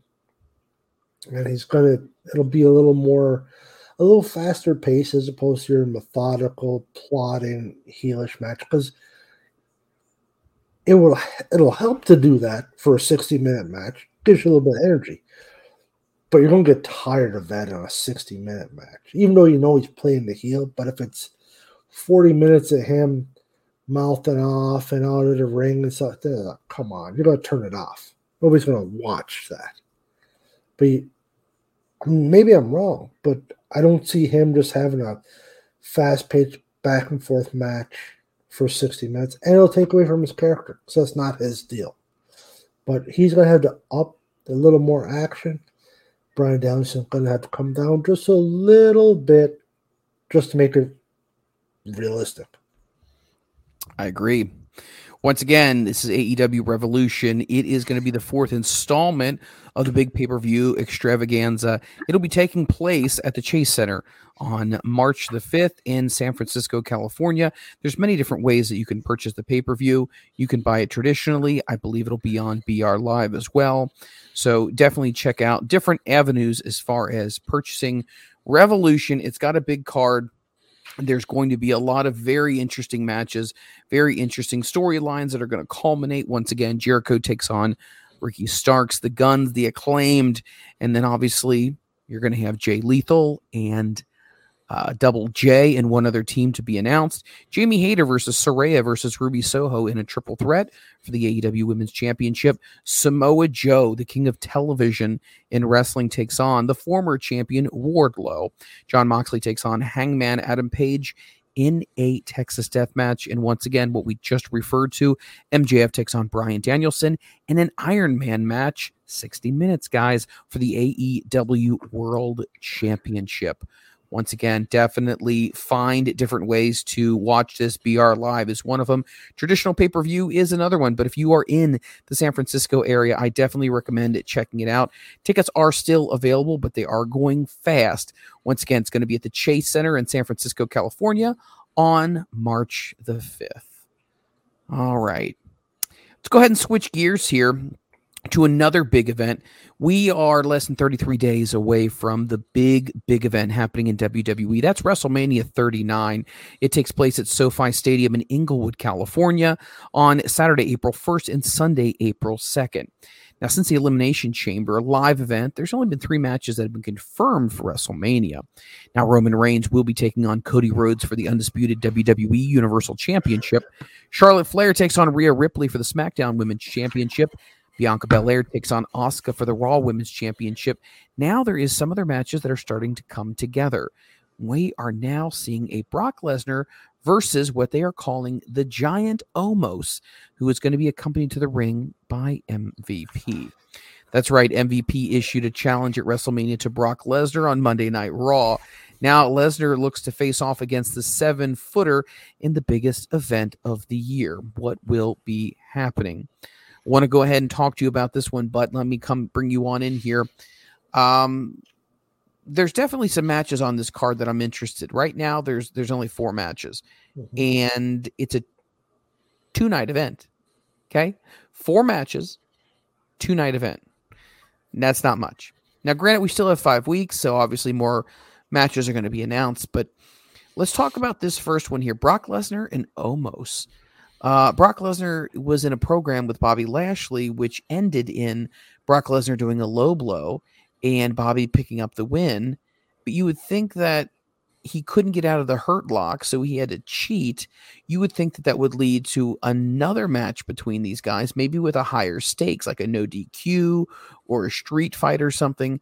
But that's completely changed, and now we see Brock Lesnar completely changing gears, and now he's going to be in the ring with Omos. What's your take on this one? I don't know, Mike. What happened? Can we just move on? I don't know. I don't know what to say. I don't even know what happened with this one, because here's the weird thing. So you had Bobby and you had Brock, and they're working out their program here. And you thought there might be a final match at a WrestleMania that could be just a showstopper between the two. But they break that up. And now it looks like you're going to have a Bobby Lashley taking on a Bray Wyatt. That's out of the blue. I don't know. I can't make heads or tails out of it. This is honestly frustrating to me. Because it's so foolish. How are you going to make a match with Brock and Omos? Why? Because MJF challenged him? So that's the whole story? It's a good question. And do you think that match is going to be worth a damn? I think it's going to be tough to get these two guys to dance. I mean, you're right. MVP, he's a talker. He talked him into the situation. They played it up the story on Raw. But I see this. This is not a good style clash. This is Omos, who is over 7 feet tall, awkward. And I don't mean that in a bad way. It's just physically. He's just not. He's 7 foot tall. Of course he's awkward. I mean, how much are you going to be able to do? Big Show, I would consider to be awkward. And then you got Brock Lesnar, who can really go in any different style you want him to go. Mm-hmm. But you're going to put these two guys together. Never done anything, to my knowledge, before. And it was just kind of like MVP comes out, hey, challenging Brock Lesnar. And now we're all supposed to get on the bandwagon that this is going to be a really great match. Like, I feel like this has Vince McMahon's fingerprints all over it. And maybe I'm wrong. Maybe this was the plan, that they were going to introduce Omos as this big monster.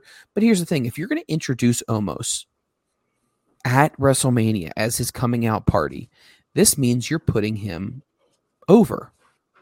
You are not going to bring in Omos and build him up and put them on the grandest stage of WrestleMania just to have Brock squash him. At that point in time, what have you done to the stock of Omos? He's young, right? He is supposed to be somebody you're investing in. We talked about this with AEW. Brock is older. He only comes in at certain times of the year. So you're going to potentially squash a guy that could become more at some point because Brock is the guy now. See, I'm just very confused because there was no story. And you said this before when you talked about the Bucks in the House of Black. You said sometimes there doesn't need to be a story, right? Mm-hmm. But there needs to be something. We don't even know that these guys have ever even met or had some type of interaction with each other. I just feel frustrated with this, just like you. I just don't know why this is the case. And then to come off something so hot, Bobby putting him together in a match with Bray. I don't know what to do. I seriously am questioning why these matches were put together. Neither one makes sense. Who comes out looking halfway decent, not even good, halfway decent, out of Brock and Omos? Okay, Omos wins, so he gets the rub of beating Brock. Well, so now Brock goes from the beast, this machine, ass kicking, and he just lost to Omos. Because let's not be dicks here. Omos is a mid-carder. Yeah. Right? He's not that good. And I'm not trying to cut the man down. I don't mean it that way, but you need a big facts. X. He's tall. Yeah, I got an X, of course. But no, it's just he's not there. Is he gonna match power moves with Brock? I get that he's a big man, but come on. Like you can't do that gimmick with him. He doesn't move well. And you're gonna have him go over Brock, so Brock looks garbage. Really? So you have a star, I don't know how many time champion, losing to a mid-carder, So then Brock's going to go away for a couple months or whatever it would be, because you know the story's not going to continue. Brock doesn't do a full-time gimmick. He'll be off for a bit, right? So what does that do? That's not going to work. And Lashley and Bray, so who are you going to put over? And how do you make that happen? How do you make that happen to make sense? Well, just throwing guys in the ring, that's all well and good. AEW does it. WWE's done it. New Japan, Impact, MLW, blah, blah, blah. They've all done it. That's just the way it is. But these are two big names. You just throw them in with over 5 weeks out, less than 5 weeks out. You've got no story with Lashley and Bray. And who do you put over? So Bobby's coming out of just beat Brock. Bobby's looking pretty good right now. Bray's hasn't been great. His signature win since he came back was the Mountain Dew match? Yeah. Yeah, that was neat. That was cool. Okay, I get it. It appealed to some people. Okay, so you're going to have Bray go over Bobby Lashley? Well, you just buried Bobby Lashley. I was just about to say, you're going to completely take the heat and the momentum off of a Bobby Lashley, who I think definitely is good, because you're desperate to try to get Bray Wyatt hot again. Bray Wyatt might not be hot again, period. And there is some internal discussions that have been leaked that Triple H is having second thoughts. We heard about this several months ago. In fact, it was over the summer that he was having second thoughts about that brought back that Vince cut, because they're just not living up to what he had hoped for. And Bray Wyatt gets lumped in that category. I mean, the Firefly Funhouse thing again. I mean, so we're just going to run that back again and act like that everything's fine. Like, Bray Wyatt's good, but what you've done bringing him back so far has not been good. Why is he not getting over? Anybody. Why do you think Bray is not getting over? What's gone wrong? I think the way they portray his character. If you're going to bring Bray Wyatt back, I think you need to bring him back in a way where you leave the Fiend in the past. You leave the Firefly Funhouse. I can't even say it. In the past. And you bring him back just as Bray Wyatt. You bring him back as almost being a reclusive type of slow talking guy that does his thing. And you bring him back. I mean, the swamp character, whatever. I mean, you could have him come out carrying that lantern. Shit, that got him over big time. Yep. Not all this other goofy stuff with puppets and stuff. I don't know. I don't like it. Yes. So if I had to say bring him back as something, give him the hat, give him the rocking chair, and have him go ahead and start doing his thing, being Bray Wyatt. Yeah. It's my take. Another match that I'm kind of shaking my head at here because I feel like it's going to be good, but I also feel like I don't know. We've seen it a lot.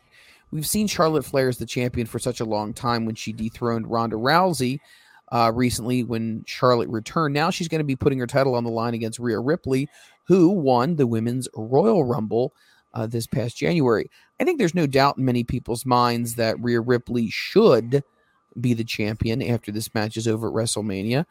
I kind of feel like that maybe not the case. I think sometimes in wrestling, close, but just not enough is going to be the story right here. I feel like Charlotte Flair, from what I understand about her, she definitely likes to politic. That's what I've heard. She also is pushing for her and Rhea to be the main event of WrestleMania Night 1. Do I think that should be happening? No, I don't. I don't think they should be the main event of WrestleMania Night 1. Charlotte's come back. She's had a match. She's done a lot of talking. I just don't necessarily... I think she's very played out. I think you could have matches with Charlotte and up-and-comers or other people that could be really good, but just... Is she becoming the version of Rick where he just dropped the belt? Yeah, he won it 16 times, but he dropped it 16 times too. Is she going to become the person who just drops the belt to people after she gets it? Yes. I know it's a short answer, but yes, that's what it is. If Rhea Ripley does not win this match, I'm done. I'm done. That's foolish. That'd be some of the worst. No, we just went through the Omos and Brock and Bobby Lashley and Bray. Maybe not the best writing or best creative. If you don't give Rhea Ripley a belt and you give to Charlotte Flair, just pack it in, boys. It's done. That's stupid. Just pure stupidity. Charlotte Flair is not going to get a rub. She's not going to benefit from it. Rhea Ripley will. Rhea Ripley's her future. No, Rhea Ripley is damn good. Give her a title. You can't just keep going back around. Give it to Charlotte. What are you going to give to Charlotte till what? Survivor Series or something, maybe? I don't know. No. You give it to Rhea Ripley. Give it to her. Give her a chance. If her title reign doesn't go well, okay. Maybe then you give it to Charlotte. But no, Rhea Ripley has to win this match. I'll go one further. Rhea Ripley has to win this match straight up, clean, no cheat, no bullshit, no foolishness. She has to win this match. That's what I think should happen. Well, when you think about, and this had been kind of the scuttlebutt when it was coming out of WWE, this is a main reason why they put her in Judgment Day, was because they wanted to prop her up as being, and that's why they put Dominic in there as well. They wanted to prop those two up so they could see, what do we have in these two, right? We know Rhea's really good as far as wrestling, but we need to see more of a character out of her. So what have we seen the most out of Rhea Ripley with Judgment Day? Her character, her personality, the persona, the way she walks, the way she looks at people, just all of these small nuances. That is that total package when it comes to being a great overall wrestler. Why do you think they put Dominic? You surround young, impressionable people with other veterans who've been there, done that, so they can kind of pick up on these different things, learn from them, travel up and down the roads with them. By no means am I saying Dominic is the male version of Rhea Ripley, because that could not be further from the truth. That's like putting me and an anorexic person in the same room saying, he's not that far off. You probably eat him. The point of this is, it's time. It's time to do this for Rhea. She needs this. I think if you're going to continue to build a big dominant heel in the women's division, you need someone, and I think Rhea is that person. You can always go back to Charlotte. They've always done it already. It's the same story. So, yeah, you can always go back, but you don't get many chances. You don't get many opportunities to have a first impression. And I think this is what needs to happen. You're right. It needs to be clean, and it needs to be her starting a dominant reign in the women's division. I think it goes without saying. And if she doesn't win, I think you're going to see a lot of very, very frustrated and angry members of the WWE universe. Yep. Yeah, you nailed that right on the money, Mike. I do my best. Let's talk about Bianca Belair taking on Asuka. So Bianca Belair, the EST, has been carrying the torch for Raw for quite a while now, and she's had a very successful run. She's taken on all challengers, and she's done it really well, and she stayed injury-free during this whole thing. Well, Raw definitely needs to have a little bit more of an influx in the competitors in the world title picture. Therefore, Asuka is back, but she got repackaged. We now see a different side of Asuka, a lot grittier side of Asuka. Plus, she's got the new face paint, the new mask. She's coming out. Fans are really are drawn to Asuka here. Let me ask you this question. In my opinion, even though even though I got her on my mind, Bianca Belair is the champion, I think these two, meaning Bianca Belair and Asuka, could go out, have a great match, and I don't think anyone would give a rat's ass who turned out the winner with the belt, because I think there's so much support for both of these women that I think either way you really can't go wrong. But I do think that you're going to keep the belt on Bianca Belair. I could be wrong. That's what my gut instinct tells me right now. What's your thoughts on these two? I'm a big fan of Asuka. You know that. She's not going to win, though. I think Belair does retain. I think it's going to be a very good match. Asuka's new gimmick. I liked Asuka's last gimmick. This new gimmick, I think, is dynamite. I really enjoy it.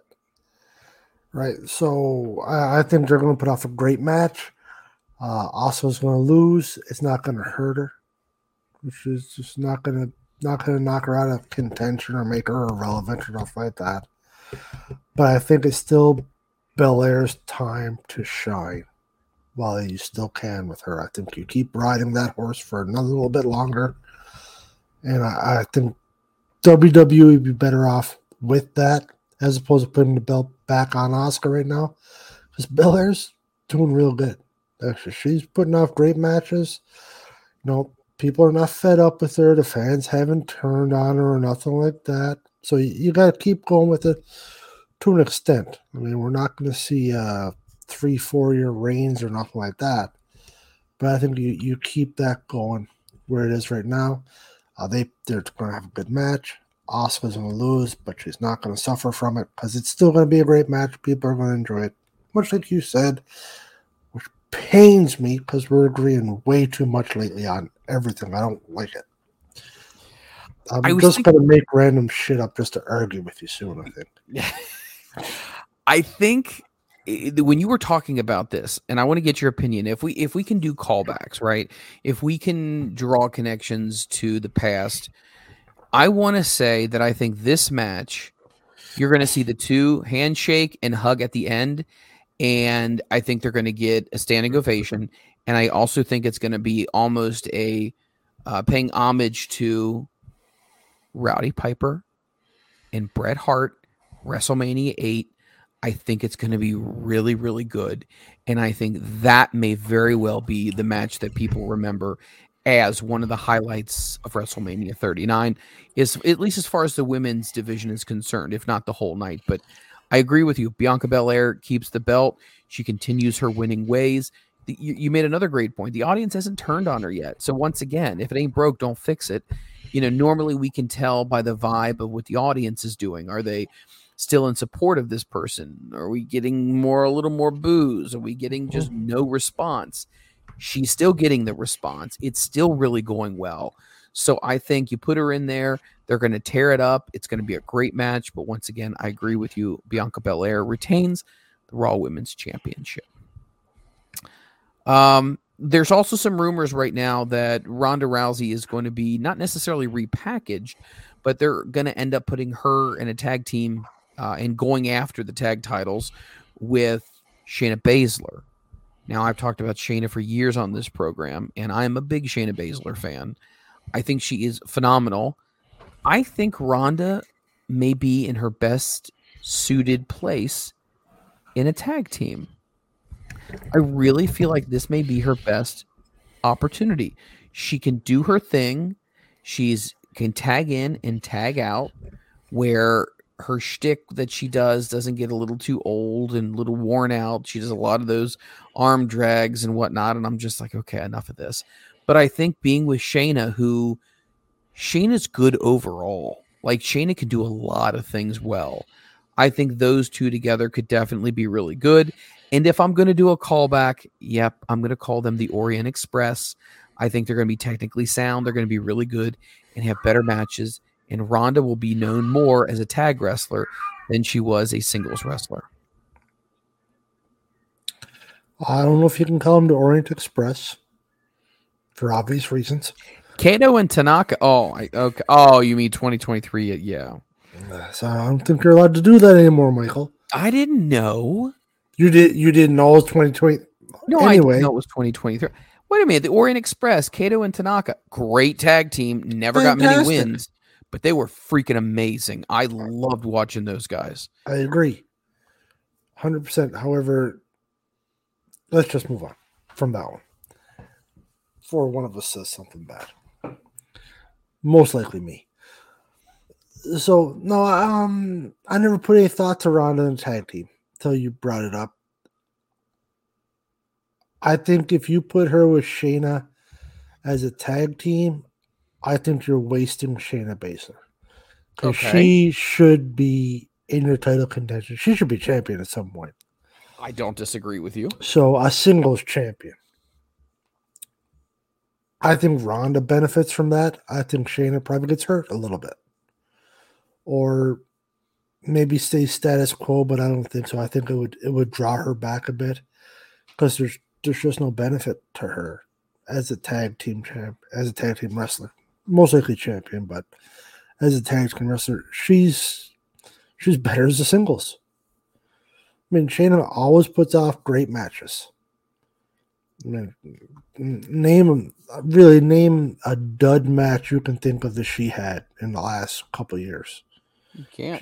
Her matches are fantastic all the time because she's believable. Yes. She comes from an MMA background.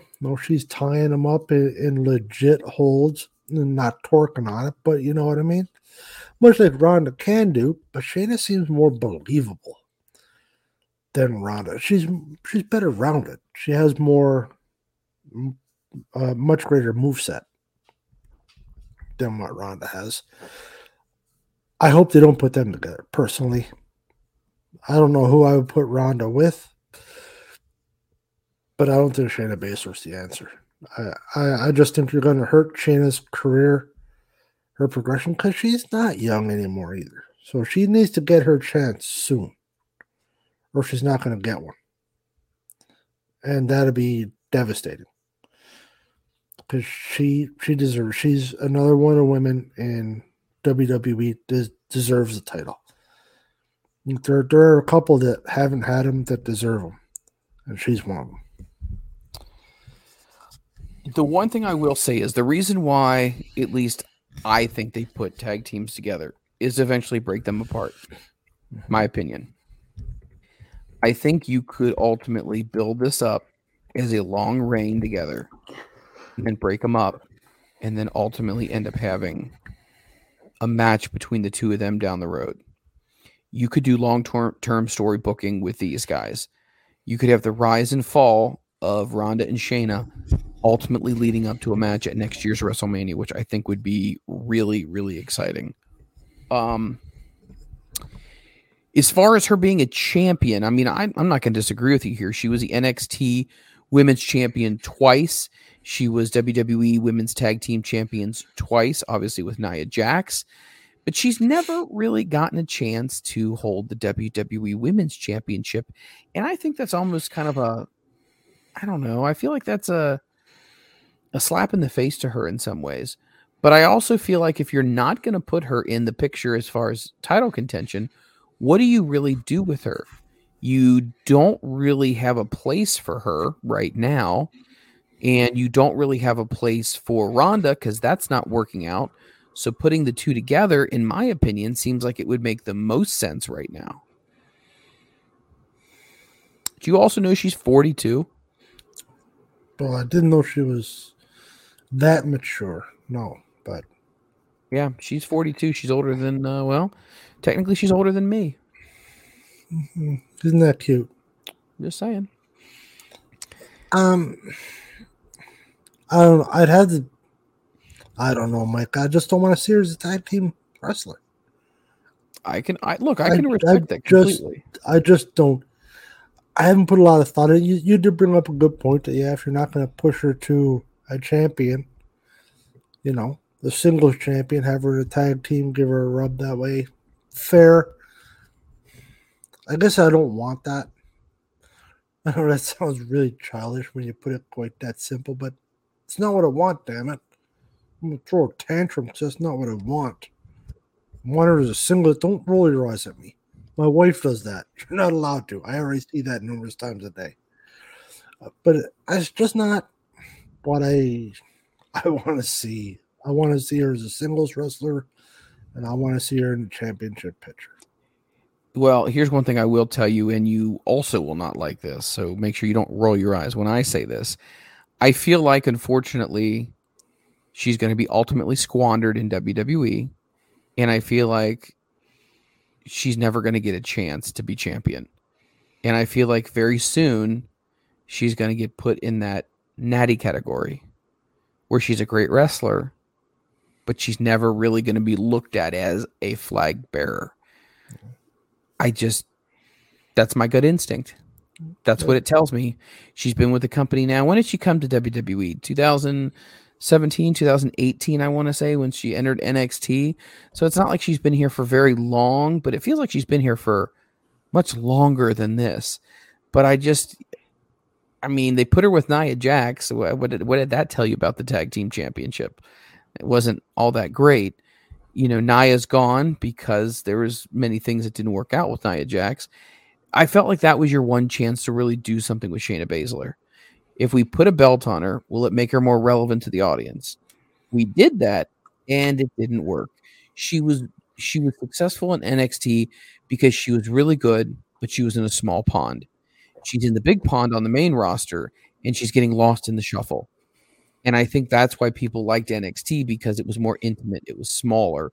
We got to become more familiar with the talent. Where with WWE, because there's so many people, they only go through so many storylines per week, she's going to get left off. Right? It's just, we've talked about this. This is just the nature of the beast. Yep. So I think she is going to fall into that natty category, and I feel bad for her, but maybe this could be something that could lead to something more. I see them being tag champions, in my opinion.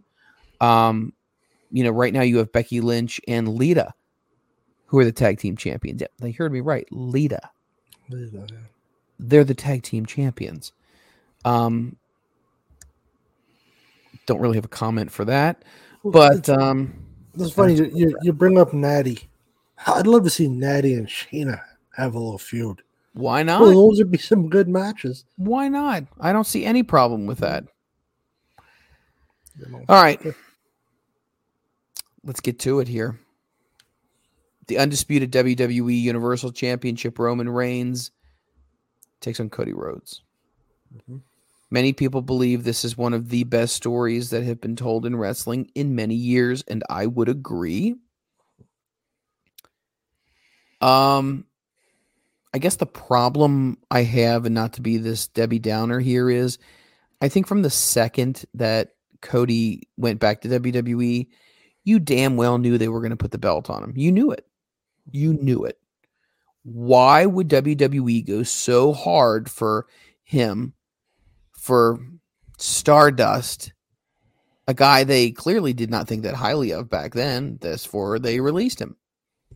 Or he asked for his release, or however that came about. He asked for his release, I think. Okay, so then he did some stuff he did Bullet Club. He did stuff with New Japan. He did stuff with Ring of Honor. He did some other promotions he would show up at. He really built his stock up, much like a Nick Aldis, much like Matt Cardona has done. Then he goes to AEW and starts the company. You know what I really think happened? I think WWE wanted to, just kind of get that little knock on AEW and say, I bet we can steal away one of your guys who started the company. And do I think they're going to give him the belt? I do. I think they're going to give him the belt because at the end of the day, this Roman Reigns thing has to end at some point. It does. It has to end. Everything has a shelf life. It's been a great bloodline, but I think at this point in time, you're going to have to do something. You don't invest this much in Cody. You don't make him win the Royal Rumble, and you do all of this buildup from him winning 3 matches in a row with Seth Rollins, to the torn pec, to the documentary they did. And then he had a great match with Chad Gable on Monday Night Raw. And they're going to do it. I mean, it's I don't know. I just feel like it's one of those things where the suspense is almost gone. It's almost the cat's out of the bag. And if he doesn't win, we've been swerved, but he's winning it. Do you feel that you're excited about this one? Or do you feel it's almost the road to the top of the mountain is more fun than the win at the top of the mountain? No, I'm looking forward to this match. Cody's definitely winning. I mean, he's going over. Roman's going to take vacation. I think we said that for the last 6 weeks now. It's going to happen for sure. Is it a matter of WWE just wanted to take somebody back from AEW? One-upsmanship. Well, rumor is there could be 3 more they're going after real soon too. But I'm sure you've seen that at some point in the last couple of days. The rumor's been getting kicked around by some people. So we'll see what comes of that. That'll be interesting if that were to happen. But no, I want to see Cody win a title. Things were different when he was Stardust. I don't know if they didn't realize what they had, or maybe Cody just wasn't as good then. Because you got to admit, he's changed a lot since he left. He's become a significantly different wrestler. And I think that there was some growth, a lot of growth involved. And I think he's developed himself better in the ring as a businessman, on the mic. I think he's way better than what he was. And I'm sure part of it is a little bit of one-upmanship. Yeah, we want to take him back from AEW. But Cody wouldn't have went back if he didn't want to also. Well, let's not forget that. Right? I mean, whether it was a money thing or not, I don't know. There are rumors there's rumors it wasn't. But no, if he didn't want to go back, there's no way WWE offered him such a great deal that's like, oh yeah, I don't want to be here, but I'm coming back. That's just impossible. So he wanted to go back. To what degree? Well, obviously, enough of a degree that he left. Now, is there reasons he wanted out of AEW? Well, who knows? Once again, rumor and innuendo says there's some nonsense going on that he wanted to get clear of. He's there because he wants to be. Cody could have signed anywhere. When his contract was up with AEW, you can't tell me there was only 2 organizations that contacted him. Or he could have just went back to touring around and wrestling wherever he felt like as a free agent. And he could have made oodles of cash. So I don't think it's that. He's back in WWE because he wanted to be back there. He wants to win the title that his dad never won. I think that is legit. 100%. And that's what he's there for. And me, I'm all in on that. I want to see it. I think he's going to win the title. And I think he's going to have a good run. I really do. If creative doesn't shit the bed. Cody himself will put off great matches. He'll put himself through damn near anything for a match. So if this goes offside, I don't think it'll be Cody's fault. I think it'll be creative. Didn't understand what they had or didn't get it right. Or maybe they just straight up shit the bed. That happens as well. So it'll be interesting. But I'm looking forward to it.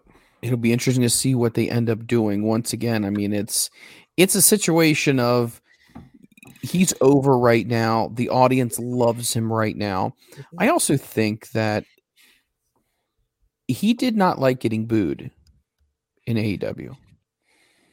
No. I think he saw himself as the ultimate babyface. He really did. And I think when he did those vignettes with Arn Anderson, and he did all these different things where he said he was never going to turn heel. I think he could have been a white hot heel. I really do. And I think he and MJF could have had a faction going. And I think that could have been really, really good. Once again, never ended up happening. He didn't want to get booed. Maybe that was part of it. Maybe he felt like the AEW audience didn't appreciate him. Once again, I don't know. Could be money. Could be the fact that the company really didn't end up turning into what it was originally intended to be when they started it. And I've heard a lot of that as well. We had this vision, and now we're turning into this. And this isn't what I signed on for, and you run the company, you have all the money, but we're going to have to agree to disagree, and I'll go ahead and do my thing, but I wish you all the best. Maybe that is something. Normally somewhere the truth somewhere lies somewhere in the middle. And there's probably some falsehoods out there. There's probably some truths out there as well. But he and Tony Khan have agreed to never really discuss it publicly. And it seems like that is the case. Now, you did also tease about, could a few other people from AEW jump ship as well and go to WWE? The rumor right now is that Kenny Omega WWE has a lot of interest in Kenny Omega. Could that happen? Kenny Omega's contract supposed to expire coming up very, very soon here in the spring. However, it does appear that AEW is going to tack on the time he was away with his injuries on to the end of that. So it looks like it might be somewhere in late fall, early winter when his contract theoretically would expire. Now, would he go to WWE? He's made some comments and he said he's opened to anything. But man, it would be hard to see Kenny leaving the Young Bucks behind, especially after Cody did the defection. Would the Young Bucks go? Without the Young Bucks, there's no Elite. And that's why it's called All Elite Wrestling. If Cody, the Young Bucks, and Kenny are all gone, they're the ones that had the concept for the company. Why would you end up just leaving at that point? So I don't think Kenny's going to leave. I don't think the Bucks would ever go.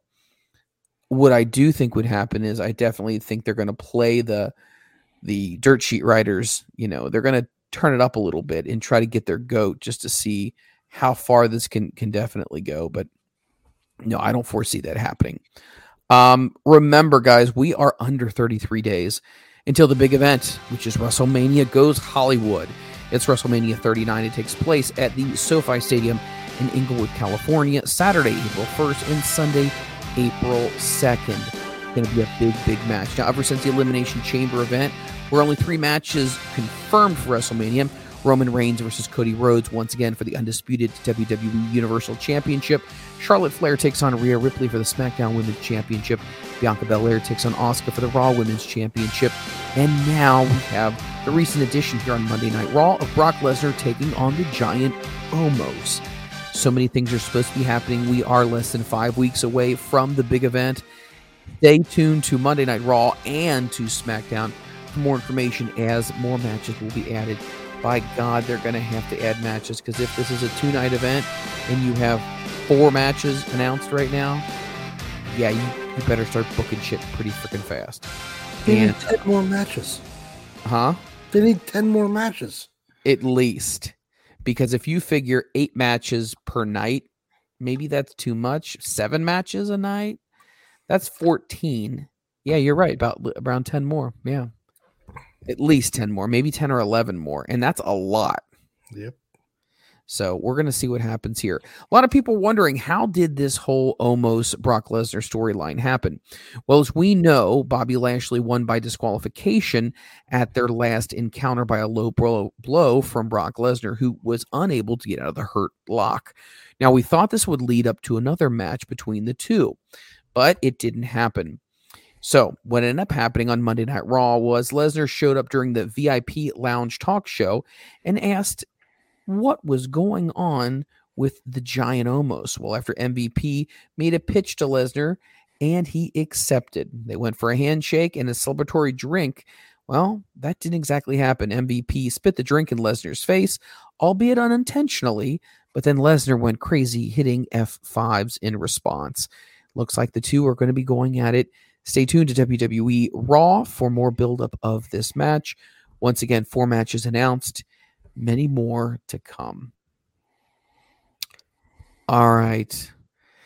Man, I think that's just about everything in my tank right now. What about you? Is there anything else that you can think of that you want to discuss about AEW or WWE? Not for this week, but one I'd like to do soon, if we could. There's a post you put up yourself on Twitter about the men that AEW should have on their roster, who should stay, who should go. That could be fun. We should do that one. We should definitely do that. I'm all for it. You guys have been amazing. Once again, thank you for another tremendous month of downloads. February was tremendous. We do apologize. We didn't have our 4 full shows. We only had 3 shows. This one being the very last one on the very last day of February. We're going to be coming back in March, obviously giving you a full slot of 4 shows and so much more. Big announcements are going to be coming on the way too, so a little spoiler alert there as well. All right, for everyone here at the MLW Radio Network, my name is Mike Freland, and we will catch you on the next episode of the Front Row Material Brand. My name is Mike Freland, and if you're looking for an exciting wrestling podcast to add to your library, then look no further than the Front Row Material brand. Don't miss it. It's the Front Row Material brand, brought to you by the MLW Radio Network.